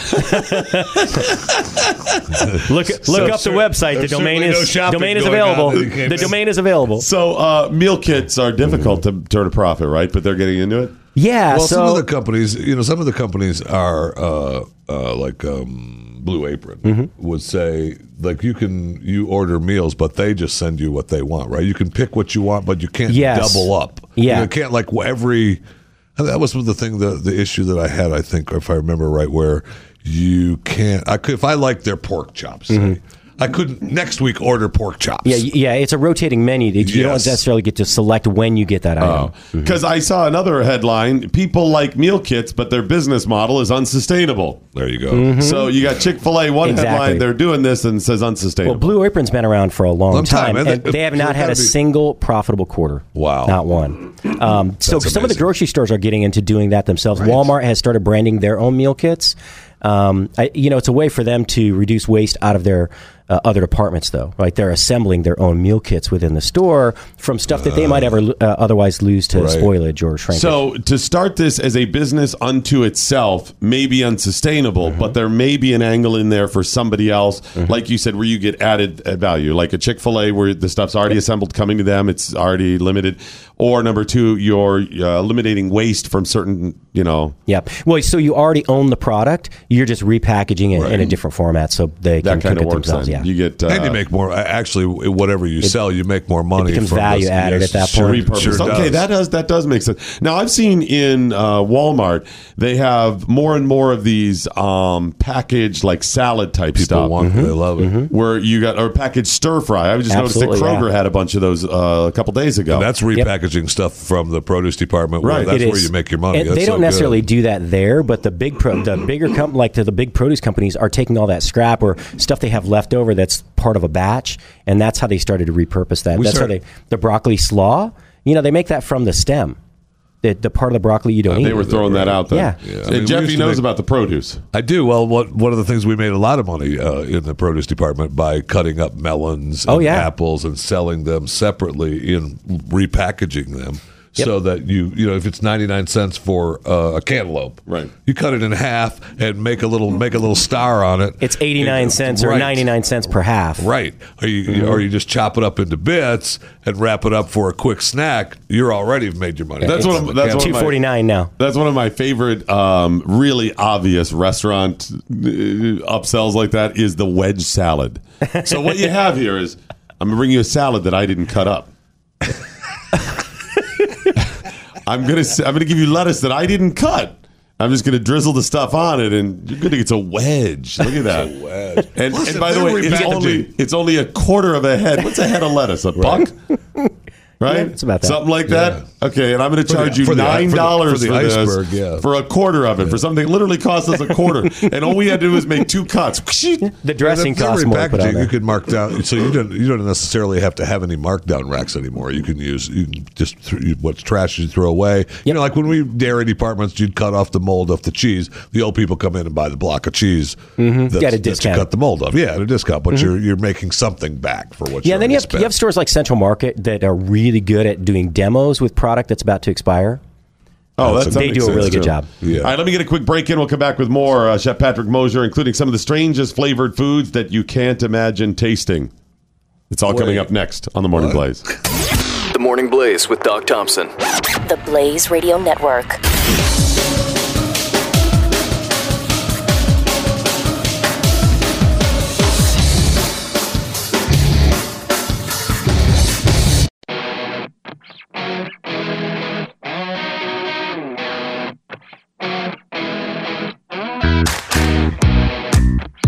The most culturally diverse morning show on the radio. Hosted by a white guy. This is The Morning Blaze with Doc Thompson.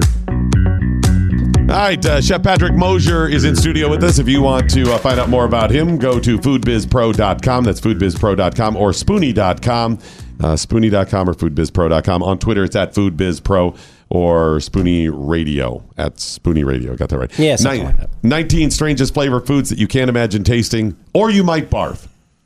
I'm not sure why somebody felt they needed to combine these two, but okay. I don't know. I need to say, congratulations to Japan for getting some of the weirdest food ever imagined on the market. Tomato and carrot flavored ice cream. Those are separate? Japan, yep. And these are Haagen-Dazs, right? These are Haagen-Dazs flavors. Now, I could actually understand the tomato because I've had like tomato sorbet or basil sorbets, things like that. But that's even intermezzo. carrot's very sugar-based, though. It could be, yeah. I'd eat those. Yeah, I mean, that carrot cake or whatever, it wouldn't be my go-to, but it's Mountain Dew Cheetos. I'm not eating tomato. Mountain Dew Cheetos. Again, Japan, thank you. Mountain Dew Cheetos, Jeffy, yes or no? Probably. I think you could do that. That's doable. You get the lemon lime bite of the doable. Of the Mountain Dew. Well, a lot of people will eat a mouthful of Cheetos and swig down some Mountain Dew to wash it right there. This way it stays crunchy. But so think of the texture of Cheetos. In America, we don't do sweet things with that texture. It's all savory. But I've had Patrick try, in Korea, they have a banana flavored Cheeto. Ooh. And they're actually, if you don't like banana flavor, you're not going to like it, but they're pretty good sweet. It's odd. The Chocodilla. Yeah, that's basically a quesadilla that's got chocolate inside. Yeah. I'm not necessarily opposed to that. Yeah, I mean, they don't have it with they don't have it with brisket, right? It's not chocolate. No, brisket. it's just it's chocolate inside. Chocolate. I think it has some other sort of like hazelnut or something. That's all legit. I mean, who hasn't rolled? It's actually melted Baby Ruth. I'm sorry, these are in the Spanish taco bells. Oh, okay. That actually works. Yes, sounds good to me. Mojito Pepsi. It's lime. Maybe. This is the Danes have this. The Danish. It's lime Pepsi, basically Pepsi lime. Okay, these don't sound bad at all. No, they don't. We're getting better. Haggis and cracked black pepper chips. Oh, now we're getting somewhere. Leave it to the Scots to take it to a whole nother level. Now we're getting Does somewhere. haggis really have a flavor? Like something that you can identify that? It's kind of earthy. It can be because it's inside of the sheep's intestine, inside of the stomach. So kind of like tripe, it has that earthy smell and flavor to it. I'm not eating that. Yeah. Okay, Jeffy. Lay's in India has mint. Yeah, maybe. Mischief potato chips. Mint mischief. What's the mischief? Well, what else are you going to have with your lamb, right? Wow. Mint mischief. That seems that's not good. Spaghetti popsicles. Again, Japan. Thank you. Spaghetti popsicles. Wow, I really want to know about these now. Is it just the flavor, and it's made of ice, or is there actually like I'm Pepsi not. in there? It's Here's a picture of it, Jesse. I think it's dinner and it's dinner and dessert all in one. Maybe that's the point. I'd try it, but that's just because I'm curious. That's interesting. Green tea Oreos. Those are in China. Those in China. Yeah, that's a. I don't love the green tea flavor in sweet stuff. It's okay. My wife loves it. Crazy. I mean, again, she's Asian. I mean, they're Oreos. You put a little milk on it, you're good. Yeah. Not horrible. Okay. Now, the Kit Kats over in Japan, they have just bizarre flavors. They have a bunch of flavors. Yeah, they have Kit Kat stores dedicated to just Kit Kats with weird flavors like green tea. How about grilled corn Kit Kat right there? Well, they have a fascination with corn to begin with. Even like almost 25 years ago when I was in Japan, living there full time, they had corn potage. This cream of corn soup was in every menu. Even McDonald's served it. Is it good? Corn soup. It was good. That doesn't sound bad. I mean, like corn chowder. It's like a roasted corn chowder. I love good corn chowder. Potage is just the French word for cream-based soup. So you're just talking down to us is what you're doing. But I'm not sure how that goes inside of a Kit Kat. Bougie, right? Grilled corn Kit Kat.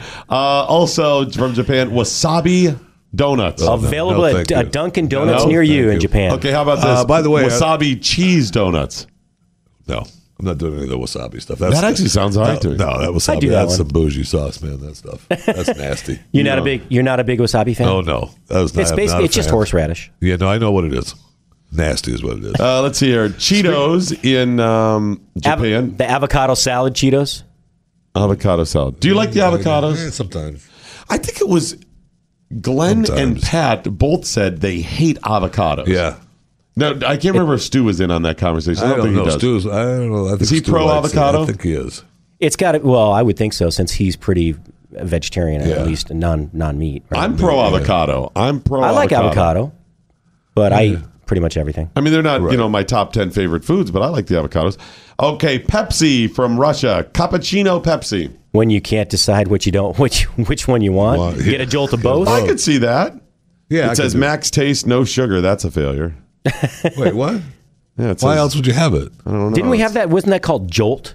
Yes, we did have a Jolt. Yeah. Remember Jolt? That would have been about high school for us. That was like Coca-Cola with two of the No-Dose tablets and shaken up. Right, yeah, that was that was the first run of the energy drinks. 500. It was I think it said all of the sugar and twice the caffeine was there. Nice. Let's see here. Doritos in Turkey. Yeah, yogurt and mint. Yogurt and mint. Ooh. They would have been better off with turkey Doritos in Turkey. No, but it's it. I know, but what sounds better, yogurt and mint or turkey Doritos? Turkey. That's what I'm saying. So, and you got a corn base. Turkey and fowl go well. I mean, corn and fowl go well together. Yogurt and mint Doritos. Probably a fail. I'd try it. I don't see that coming out. It's kind of like our version of the sour cream chive. Prawn cocktail Pringles in the UK. Okay, so have you ever had prawn chips? No. When you go to a Thai restaurant, we don't do it here in the United States a lot.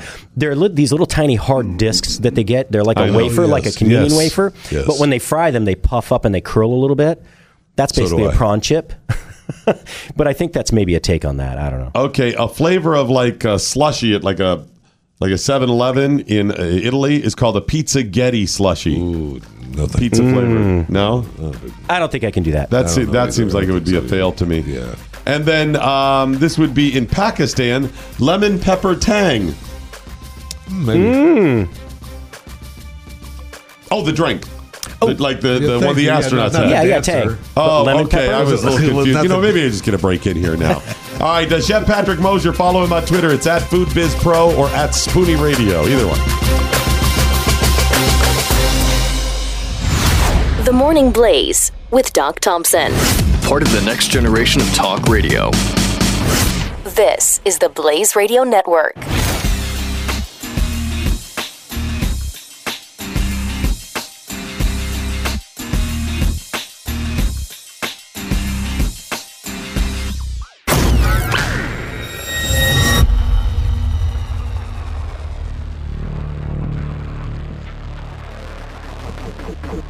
The collision of common sense and comedy.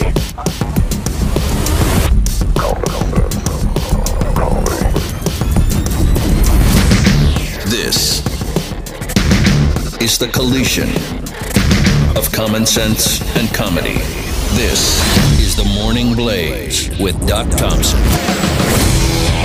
All right, real quick, before Chef Patrick takes off, Jeffy just mentioned something that I want to have him address. So Dunkin' Donuts is thinking of rebranding? Yeah, they've already decided that it's going to be Dunkin'. It's just going to be Dunkin'. It's going to be, they're just dropping the donuts, which kind of makes sense. Not from the store, they're just dropping it for the name. Correct. Okay. And rebranding. And who knows, maybe they, look, their stores, we are... you see them up against a Starbucks. Like there's one close. I pass a Dunkin' Donuts and a Starbucks that are in the same parking lot on the way to the studios. And while I would pick, if I pull in, I would go to Dunkin' instead of Starbucks for coffee and snacks. But it does seem like they need a refurbishing a little bit, brighten it up a little bit. Yeah, refresh it a little bit. Yeah. Okay, wow, okay. Yeah, Dunkin' Donuts, they do a fine job. Their coffee is very solid. Their donuts are good, too. I prefer Krispy Kreme over Dunkin', but they do a fine job. What do you think of Shipley's? Shipley's is good. Not even close to Dunkin' or Krispy Kreme, but Krispy Kreme is way below just Dunkin' Donuts. Stop it right there. You have no idea what you're talking about. No. I don't know what I'm talking about. Okay, can we agree that... I don't know what I'm talking about. About this. You don't get this. I may have to... You don't get this. Visually... Okay. All right. Can we all agree that Tim Hortons is worse than all of them, though? I agree. Yeah. Okay, good. Friggin' Canucks. What do they know? Let's just all beat up on them.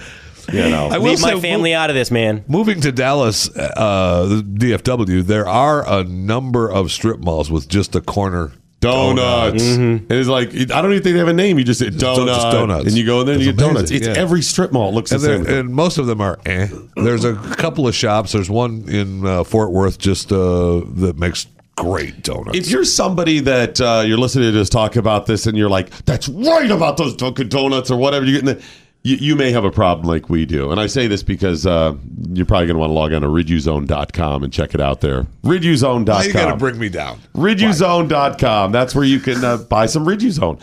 Riduzone is an awesome weight loss product. It's not a drug. It's nothing like that. It's based on something called OEA that's found in your body anyways in the Mediterranean diet. And they found out that in concentrated amounts, this OEA promotes weight loss because it does two things. First of all, it boosts your metabolism, so you're burning more. And second of all, it makes you feel fuller. So you get the 1-2 punch there. You're feeling fuller, so you're naturally going to consume less when you actually sit down to eat. And then snacking between meals, you're just going to feel fuller, so you're not going to eat as much. So lower calories, better choices, and then boom, metabolism boost. The 1-2 punch, the pounds are going to melt off. Riduzone.com. Sign up today at riduzone.com. Remember, we're heading into the fall here. Get a jump on all of the fall weight gain that you're likely going to experience. Average of 8 pounds at Christmas per human. Mm-hmm. 8 pounds. In the United States. Mm-hmm. Why is he still here? I know, sorry. Let's just wrap it up. Riduzone.com. Go to riduzone.com and order today. Join us now, Jocko and Leif, authors of The Dichotomy of Leadership, Balancing the Challenges of Extreme Ownership to Lead and Win. Hey, guys, how are you? Hey, Doc. How you guys doing this morning? Doing well. So tell me the basic. This is a follow-up to your other book, Extreme Ownership. Is that right? Yes, it is a follow-up to that book, Extreme Ownership. So explain the base of extreme ownership, first of all. Okay, well, the fundamental concept of extreme ownership was the fact that as a leader, you can't make excuses, you can't blame anyone else or anything else. You got to take ownership of the problems that you face. You got to figure out what the solutions are to get those problems solved, and then you got to implement those solutions.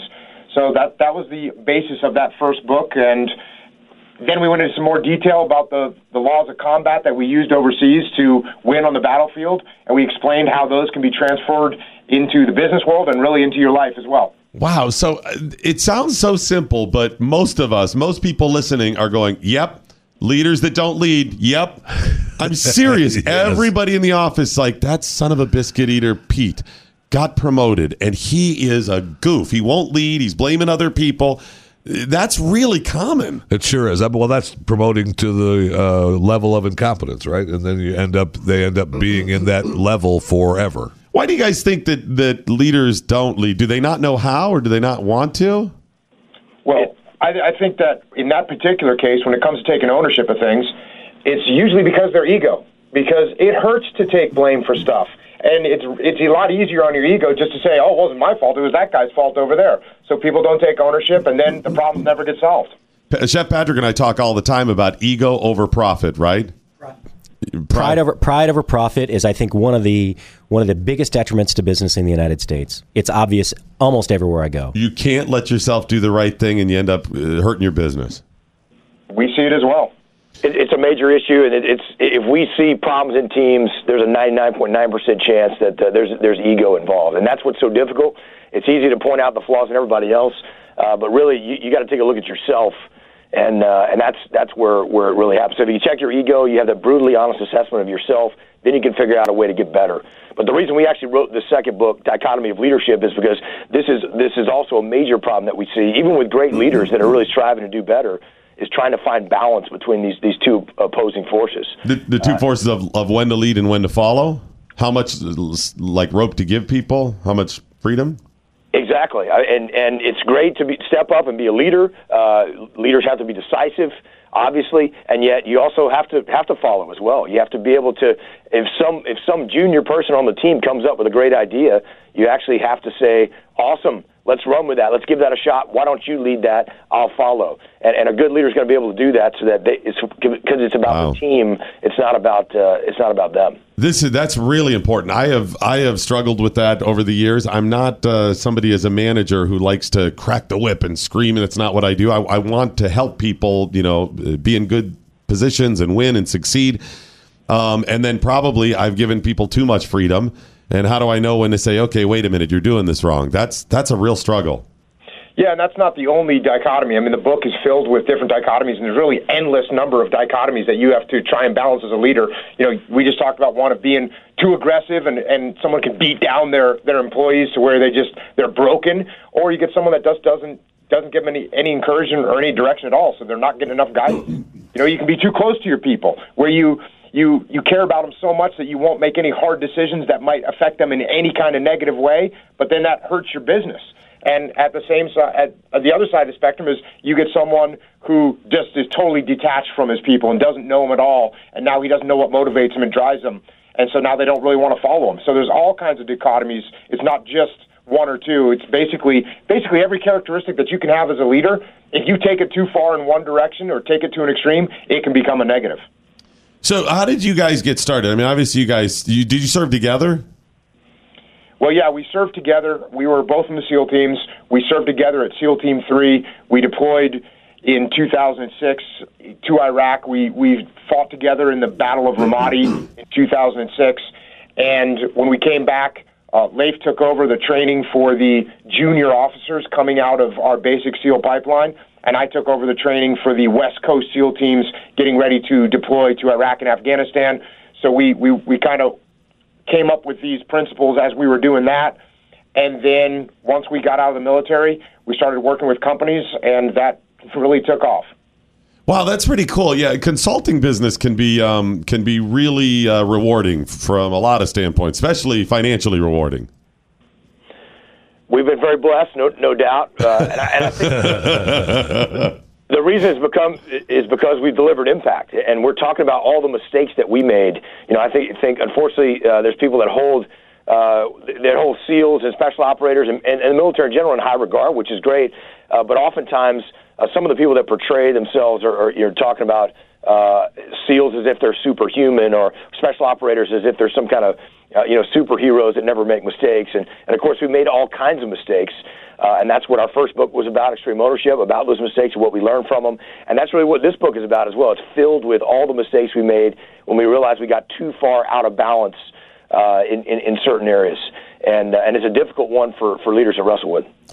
What is the number one quality of an effective leader? What is, if you have one thing to take away, you said that's what you need to have and be as a leader. What is it? It's what we've already talked about. It's keeping your ego in check. The number one quality is humility, first and foremost. And the reason is because when you're not humble, you can't listen to anybody. because you know everything. Why would you listen to anyone else? You can't learn from other people. You can't educate yourself about new methods or new technologies that are emerging. You start getting complacent. You stop respecting your enemy or your competition. And worst of all, you can't take that brutally honest assessment in the mirror to look at yourself, to look at your team, to look at your strategy, and say, where are we failing? Where are we coming up short? Where are we weak? And take those steps to make improvement. So do you guys make appearances? Do you have you come in and speak to them aside from the consultancy?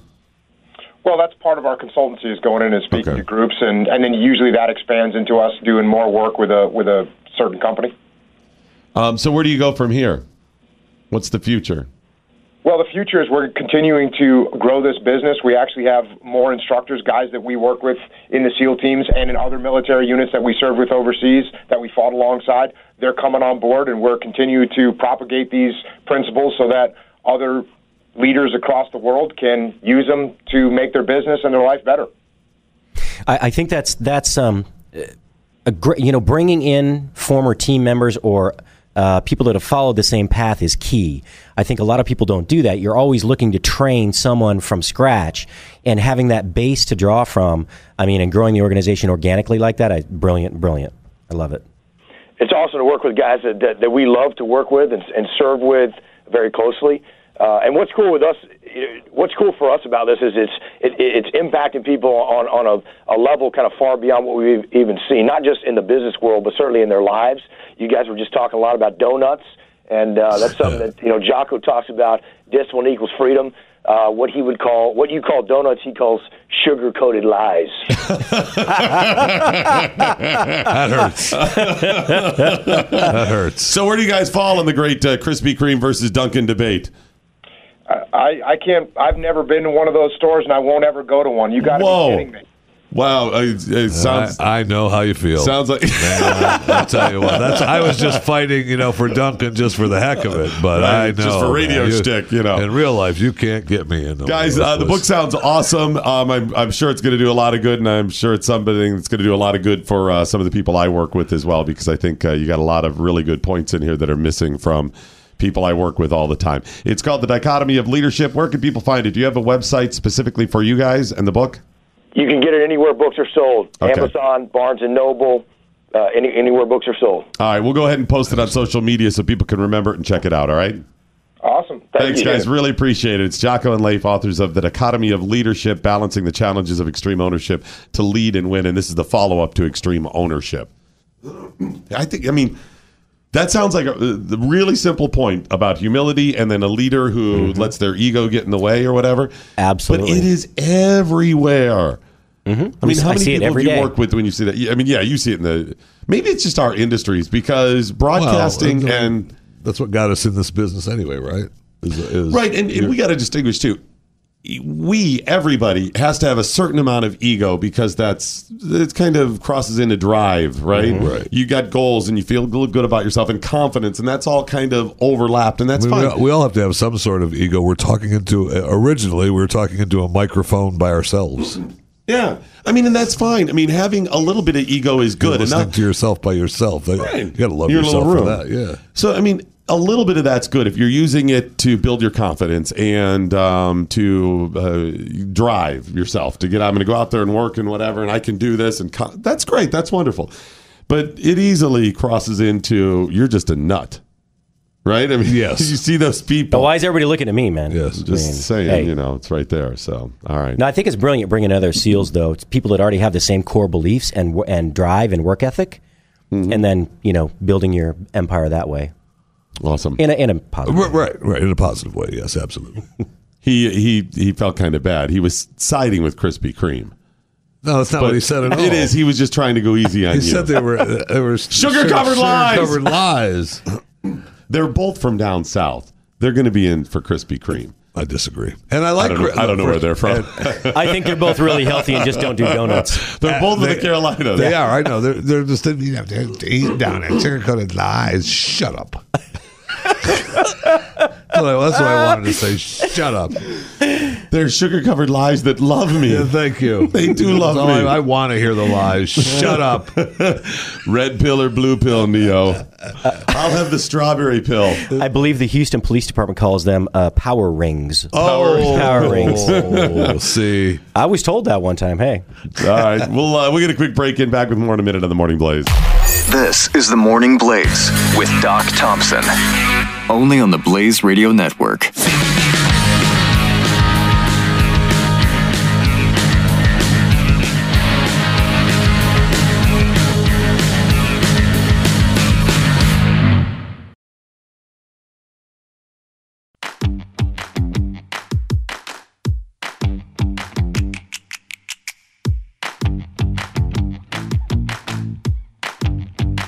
This is the Morning Blaze with Doc Thompson on the Blaze Radio Network. You don't like it? All right, we're having another debate off the air here. Real quick, Stinky said, good marketing move to go with Dunkin' instead of Dunkin' sugar-coated lies. That is a better way to market than the sugar-coated lies. I think I'd test market one place, Dunkin's sugar-covered lies. In today's world, it may work. Sugar-covered or sugar-coated? I think sugar-coated. Sugar-coated. Coated makes it sound like it's sticking and it's all the way around. Covered sounds like a dusting. Yes. Okay, yes, it good does. deal. Sugar-coated lies. Yes. I'm a big fan. We should open one. Oh, hey, look what we have here. The chef that wouldn't leave? You know how to make donuts, right? I do. Oh, my gosh, go make some. Deuce 5 says, I can't go along with that, Jeffy MRA, when it comes to Dunkin' Donuts. They have better coffee, but Shipley's donuts are far superior to Dunkin'. No, they are not. Shipley's are better. No, Dunkin'. No, they are not. They better are. Oh, my. They're not as good as Krispy Kreme, but still. Where does Daylight Donuts fall in this? That's a national one as well. I'm sorry, Shipley's is not as good. I'll even give you Krispy Kreme above Shipley's. Really? It's been a long time. Krispy Kreme's got it. I like Krispy Kreme. If they're hot. Okay, no, you failed right there. No, everyone says that, but there's nothing. The glaze doesn't stick when they're so hot. That's a whole marketing thing. They're not as good. You got to microwave them. Then they're not as good as they are fresh. No, and they're not even close to being as good as Dunkin' overall. All right, and what you have yet to rule on this, Chef Patrick? I'm a Dunkin' fan. I'm a guy from the Northeast. I'm sorry, what was that? Dunkin'. That's what I thought. Yeah. I'm actually on the guy for months, and now suddenly he's the expert to you. You're giving him that? He is an expert. He's a homer. He's from the Northeast. Have you been up there? There's a Dunkin' Donuts at every street corner. Food. I want to say last time you told me what did I used Kim Jong Un's tailor? Didn't you say that with my new chef guy here? Chef possible. Hey, that does my sound apologies. like something I've said. Chef Works. My apologies. It was actually yeah. It does sound like something I would say. Take a picture of Chef Patrick. He's got the Kim Jong-un coat on. Oh, my gosh, you're right. There it is. Okay, I'm going to go ahead and tweet this out so people can see him. At least he didn't call it the Hillary. I guess, you know which what? Is really close you were much as well. nicer to me when I used to bring food, so I just need to cook every week. That's all. But he doesn't take away from his expertise as a food professional. No, but be honest here. This is about you being a homer. You know what you know. You grew up with Dunkin' Donuts, right? I mean, that's... Like, I'm not a huge fan of Shipley's, to be honest with you. I'm not either. First time I came to Texas was 1988, and they brought me to Shipley's Donuts. So I was like, it's almost like Dunkin'. Right. Almost.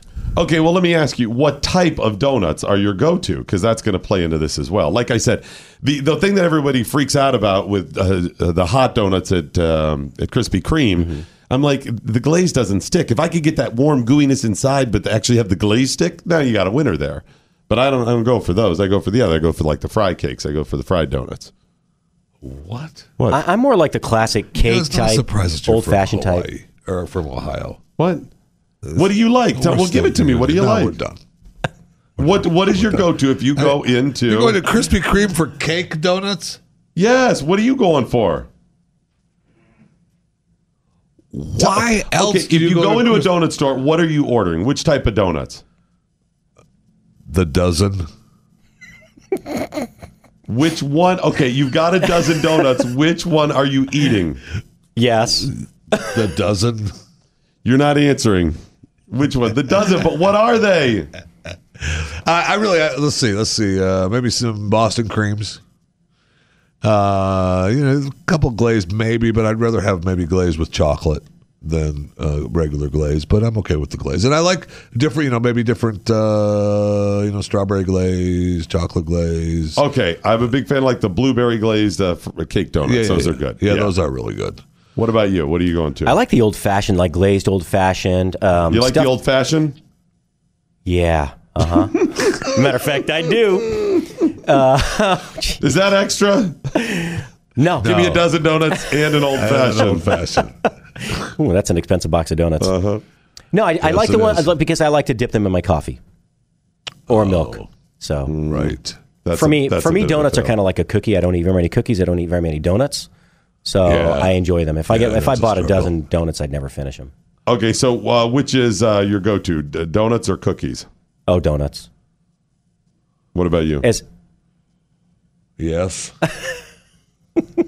You can. You have. I really don't. Choice. Which one? Donuts or cookies? I'd probably choose cookies, but it'd be a tough pick.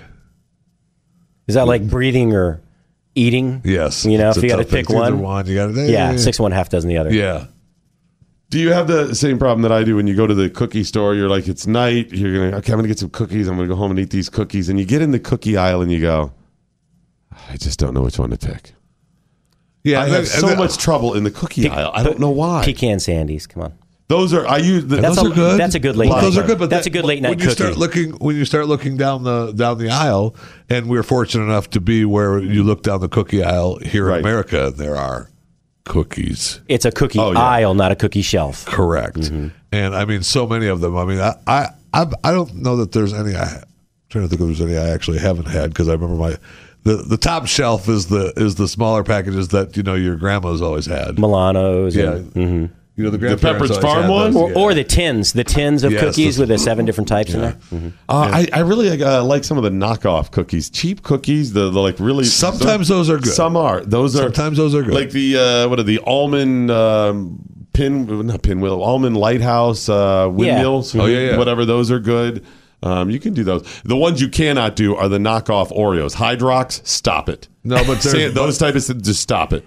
No, the Hydrox are not good, but there are some of the store brand similar to Oreos with the. What about vanilla? I like vanilla wafers. Yeah. Oh yeah. Okay. Now you guys are just done. Those are good. Just stop. Oh, they're crunchy. They're soft. Yeah. They're good. Mm-hmm. And you want the original. You don't want the sugar-free. No, you can't do that. Those wafers are a bit of a fail, though. Those are a bit. How about the iced animal cookies? What are you talking about as a fail? Are those cookies or those crackers? Iced animal crackers. The ones with the sprinkles on them?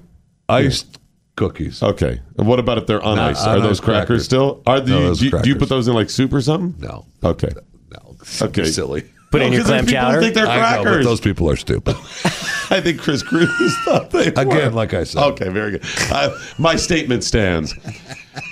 There are some other food options that are a little bit healthier. Like, really? Like BlazeWildRice.com. Oh, you go to BlazeWildRice.com, you get that wild rice. It still tastes fantastic, but it's actually healthy for you because, unlike the cookies, it's gluten-free. And it's cholesterol-free. And it's complete protein by itself. But like the cookies, although a different flavor, they taste fantastic. Yeah, all of the products at BlazeWildRice.com. Now, they do have some sweet things to go with the savory, like they have the whipped honeys, like the cinnamon whipped honey. Love it, love it, love it. The hazelnut whipped honey, the jellies, the jams, all of that stuff. And then they have the mixes of stuff made with the wild rice. It's wild rice harvest season up in Minnesota in the North Woods. They've had a rough year. The weather's been inclement, but they still have the products. It's been a rough year for them. Maybe you can help them out by going to BlazeWildRice.com. Lori and Jay, really good people. They've had the business for just under 30 years, and they've fallen on some hard times recently. They could use your help as well. So it's BlazeWildRice.com. Use the promo code HELP10, HELP 10, HELP10, and they're going to donate 10% of your order to the Nazarene Fund at Mercury One. So you're helping yourself and you're helping others. You're also helping Lori and Jay. BlazeWildRice.com, but don't forget the promo code HELP10. Yeah, I was looking at hashtag what I learned today on Twitter, and Crusader Vol reminded me that, come on, Jeffy MRA, a dozen? You mean a dozen? Yes, I apologize. Putting on the dozens? Just putting on the dozens. Got it. This is the Morning Blaze with Doc Thompson, only on the Blaze Radio Network.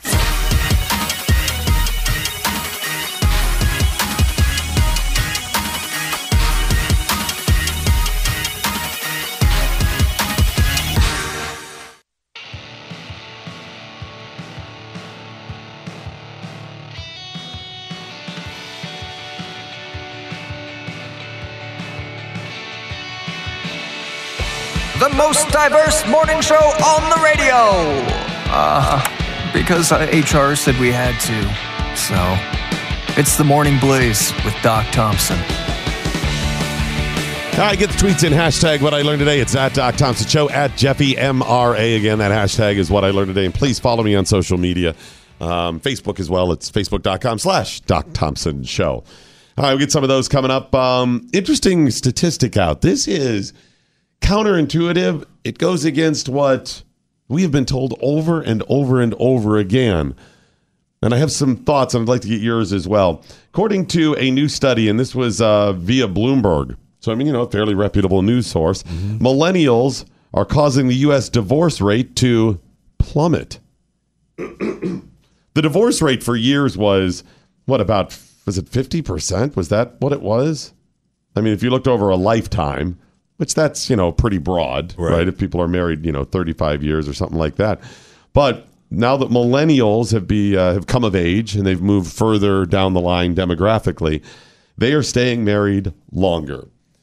So according to the new data, younger couples are approaching relationships very differently from baby boomers. They say that Generation X and especially millennials are being pickier about who they marry. When they tie the knot is usually a little older, but then they actually stay married. So that's a good thing. The result is the U.S. divorce rate has dropped 18% in 8 years. 2008 to 2016, it dropped 18%. That's huge, right? That's a gargantuan drop. Yeah, I mean, it's significant. The marriage rate has been falling, but the divorce rate has also fallen as well, but not because there are fewer people getting married. It's just, people are not marrying as quickly or as young.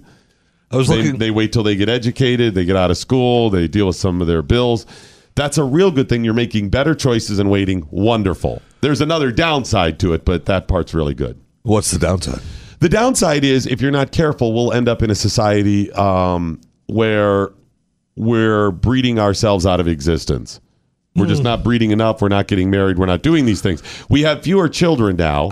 We do. I mean, now America grows because we have so much immigration. It's not like other countries. So we'll always have a little bit of that. The other countries just do not have the immigration that we do. So we're always growing. America is now at almost 350 million people and counting. But Americans, certainly certain demographics like white Americans, have 2 kids at most. Sorry, you're not growing the country via birth. Right. And we've seen this happen in countries like Japan and Korea, where their numbers are slowly dying off. The emphasis in Korea, for example, was that you had to perform. Each person had to perform so well that they teach their kids, not just an instrument. Most of them learn 2 instruments. You got to learn piano and violin, even if you're never going to do anything with it. You got to learn these. And you have to get an education. Everyone goes on to college, to the point that nobody gets married anymore. I mean, these people, they're 30, 40, and their parents still do not approve them getting married because they haven't achieved enough in life and whatever. So there are some downsides to it as well. But this is a good thing. Well, look, and that's the argument with, having robots take over the robot brothels that are showing up around the globe. They take over our pleasure centers. Yes, and we're not going to other humans, right? So we're not developing. There's also a study. Look, the millennials are waiting longer. In that study, it talked about how they were waiting longer to get married. So really, that kind of skews because some of the earlier generations were getting married earlier. So the number of years. Inside the study for year-wise, togetherness-wise, I think was, I don't remember. I saw what you were talking about. Right. But there's also a study that talked about how the divorce is contagious. And if there's more of a chance that you're going to get a divorce if one of your friends get a divorce. If your friends get a divorce, it's contagious as it goes on. There's a bigger percentage chance that you're going to get a divorce. They didn't really study if people who had multiple children were more likely to get a divorce, but they did seem to find that people with multiple children were more likely to stay together with multiple children, were more likely to stay together. They also talked about, I'd be interested to see if divorce is catching, where you catch on or, it follows through with friends. I wonder if, isn't that the whole thinking behind being together with your church family or whatever, so that, or whatever family you want to consider in your circle of friends, that you were to, if you were married and having children, that you would be together, right? And so that it's kind of learned behavior. Is that what you're going for, something like that? Anyway, it's just it's fascinating. You're right that we need to, that those damn millennials. Yeah, well, right. No, and that's one of the reasons I bring it up, too, or whatever. Millennials have rightfully gotten slapped around a little bit for some of their nonsense. But wrongly, they haven't been given credit for the stuff, the way that they've managed to navigate these waters. You got to remember, every generation is taught by a previous generation or generations. Mm-hmm. So millennials, you were taught by Gen X or maybe even some baby boomers out there. So, you didn't create this trophy snowflake society. Everybody gets a trophy, safe space society. You didn't create it. You were just forced to live in it. And this is what you learned. So, yeah, you're out there on the college campuses saying, I need a service animal because it's time for midterms, right? and we mock it, and we should. That's ridiculous. Grow up. However, not all of that's your fault. And Correct. What we haven't been giving you credit for is the way you've managed to navigate the waters. We gave them a crap sandwich, and they made something pretty good out of it. It's better. They have. That's the argument that a lot of so-called thinkers, guys like Simon Sinek, guys like that. That's their thinking, right? I'm not a thinker? Look, no. So that no. No explanation, just go. Okay, gotcha. Exactly the same thing, right? Is that this is who we have now. Now we've got to navigate our own waters to get through that as they're navigating. So maybe we find we do find some common ground. That we're finding more and more as we get closer that there's some common ground out there. Well, and let's look at how they've navigated the waters, given the fact that they were given a crap sandwich. We all have been at times. And listen, the World War II generation, they weren't given a crap sandwich. Hey, go over and fight Nazis. Yeah, you were given a crap sandwich, right? Great Depression and all of this. Yes, you were. And you look at it and you go, look at what they achieved, and it's amazing. Right. We look at what the millennials have achieved, and you go, oh, look, it's nothing. They're whiny and they're snowflakes. But you have to look at what they were given. Generation X was the first generation right on the cusp and on into millennials to make less money than their parents. Right. Number one. So we make less money. The jobs, the unskilled, high-paying jobs of the past are no longer there. Number three, all of them went to college, or most of them, or you were guilted for not going into college. And that means that most of them, or a lot of them, have $20,000 to $80,000 in debt from day one. Yeah. Right? You look at all of this stuff. So what did they do to deal with that? They don't buy cars. I'm not going to drive. What do I do? It's public transportation. I'll do something else. They didn't care about such things. They found a way to adapt. That's not a priority. What they've done is they have prioritized, and that's something that we've told them over and over to do, and we say you have to do.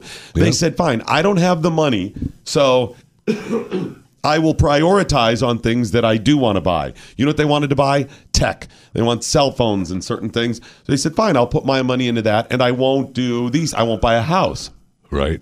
I don't know how to, some cases, even change a light bulb. So I'm not going to deal with that. I'll just put my time and energies into other places. So when you look at all that stuff, you go, wow, that's really pretty cool that you've managed to do that. Yes, it is. Yeah, it is. Good for you.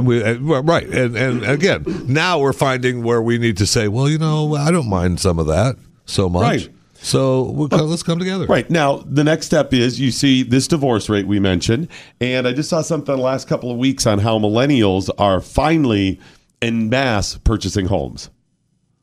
Okay, they had never done that.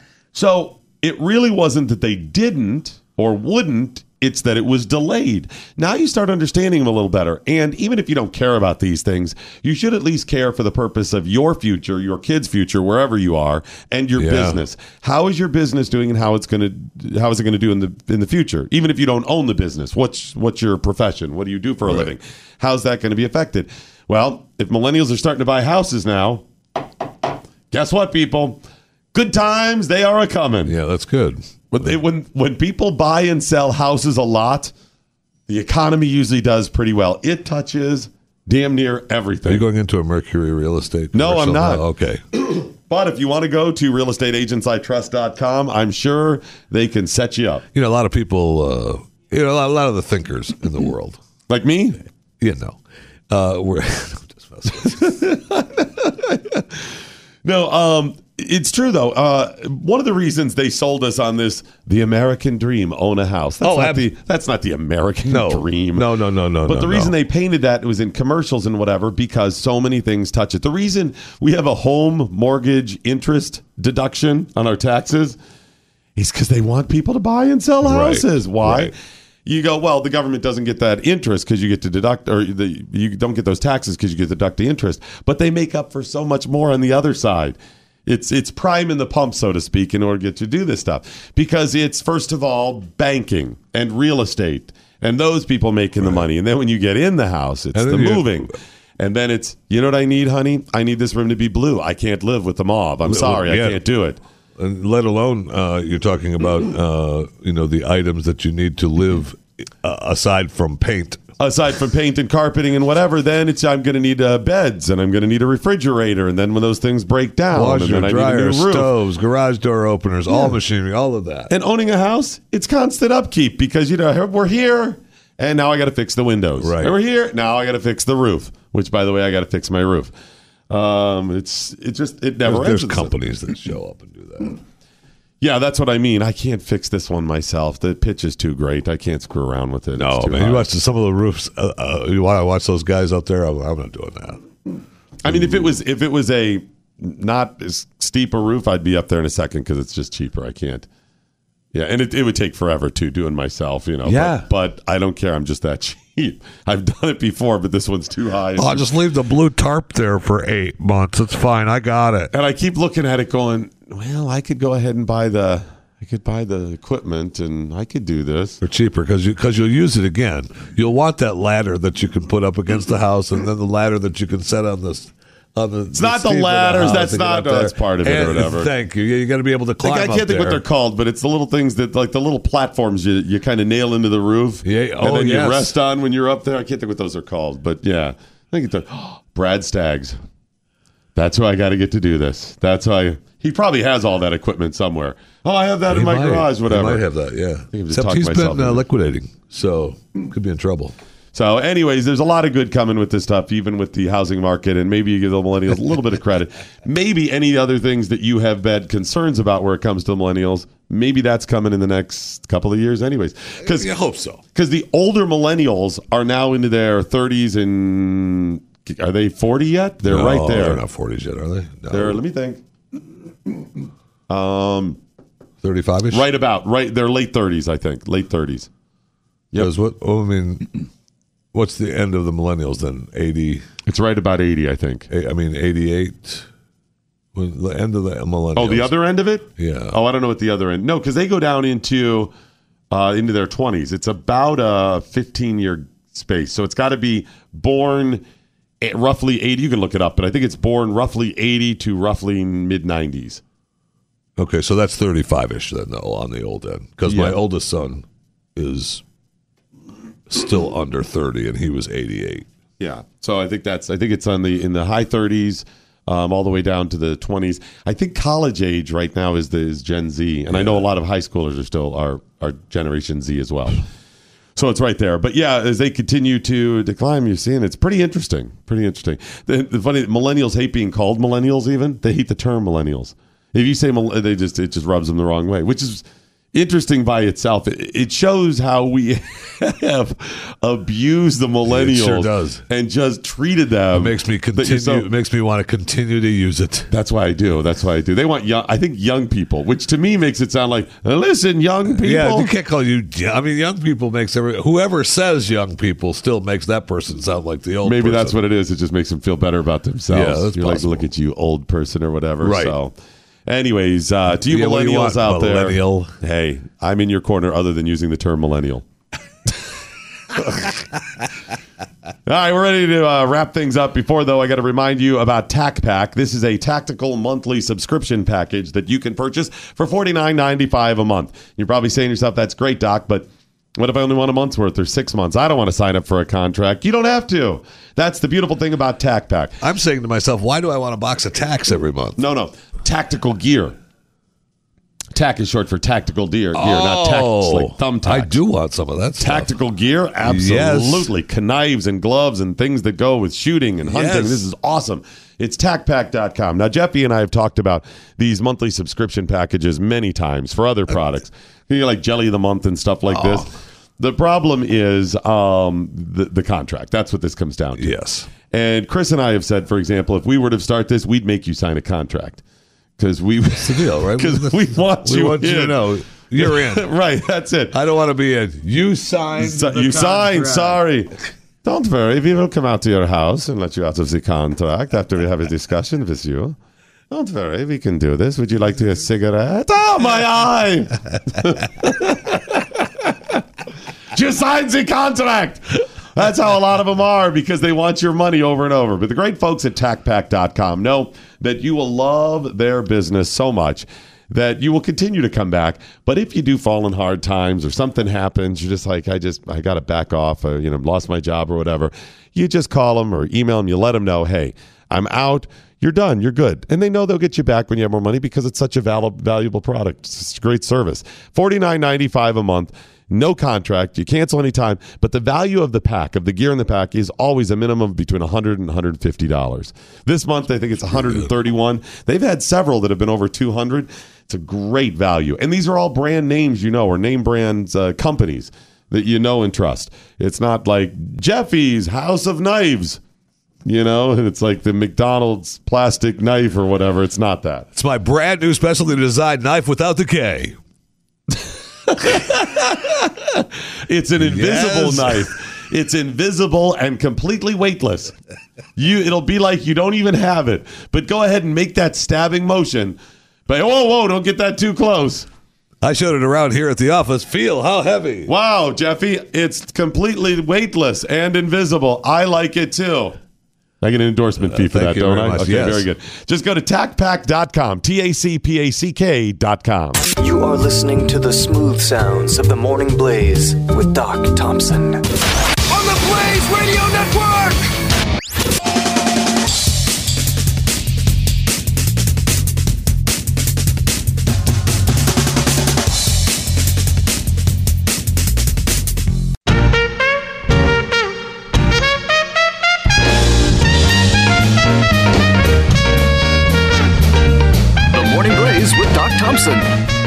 All righty, that is it, ladies and gentlemen, the end of the Morning Blaze. But before he goes, always, let's find out what we learned today.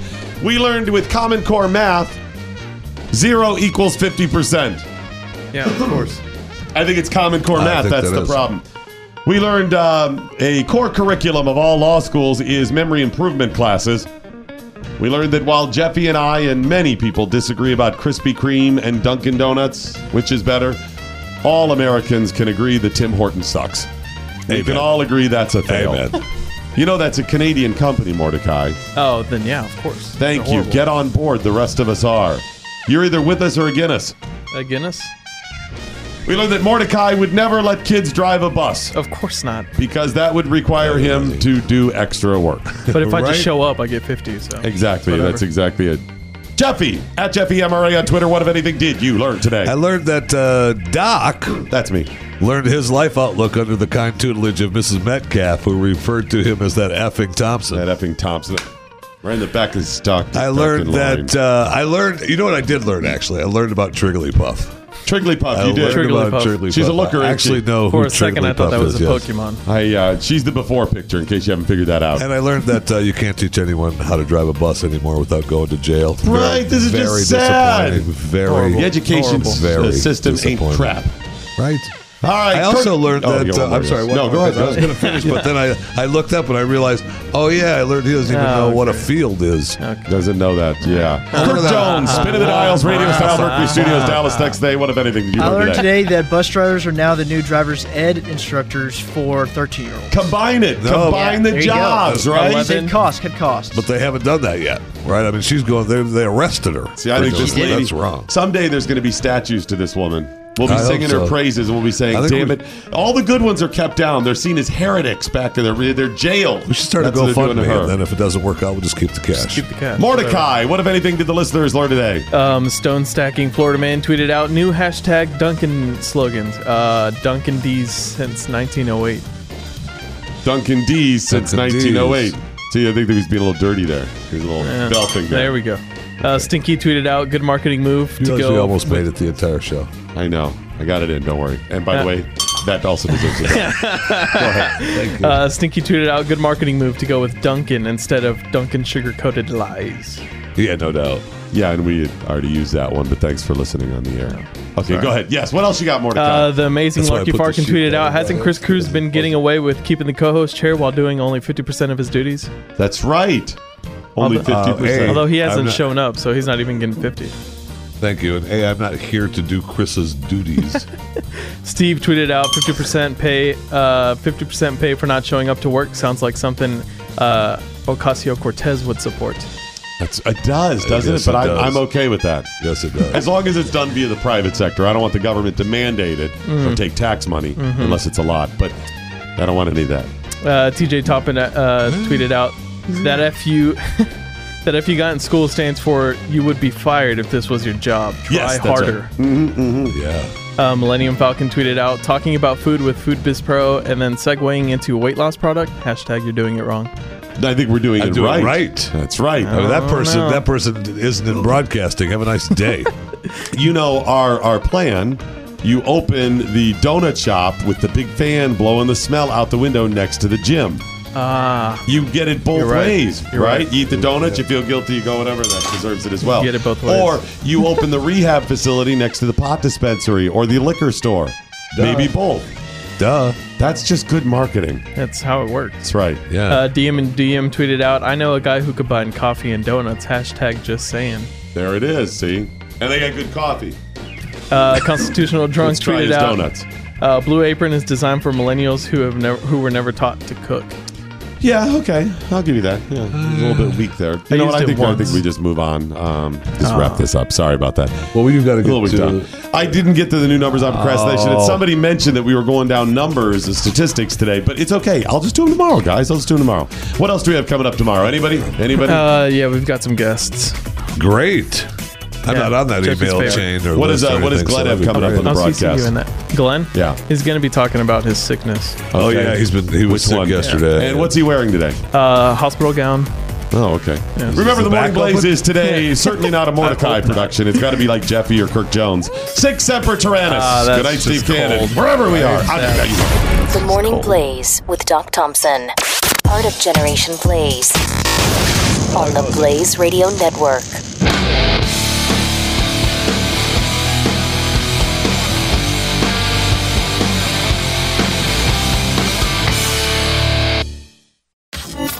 Knowledge is power. Tweet at us with the hashtag #WhatILearnedToday.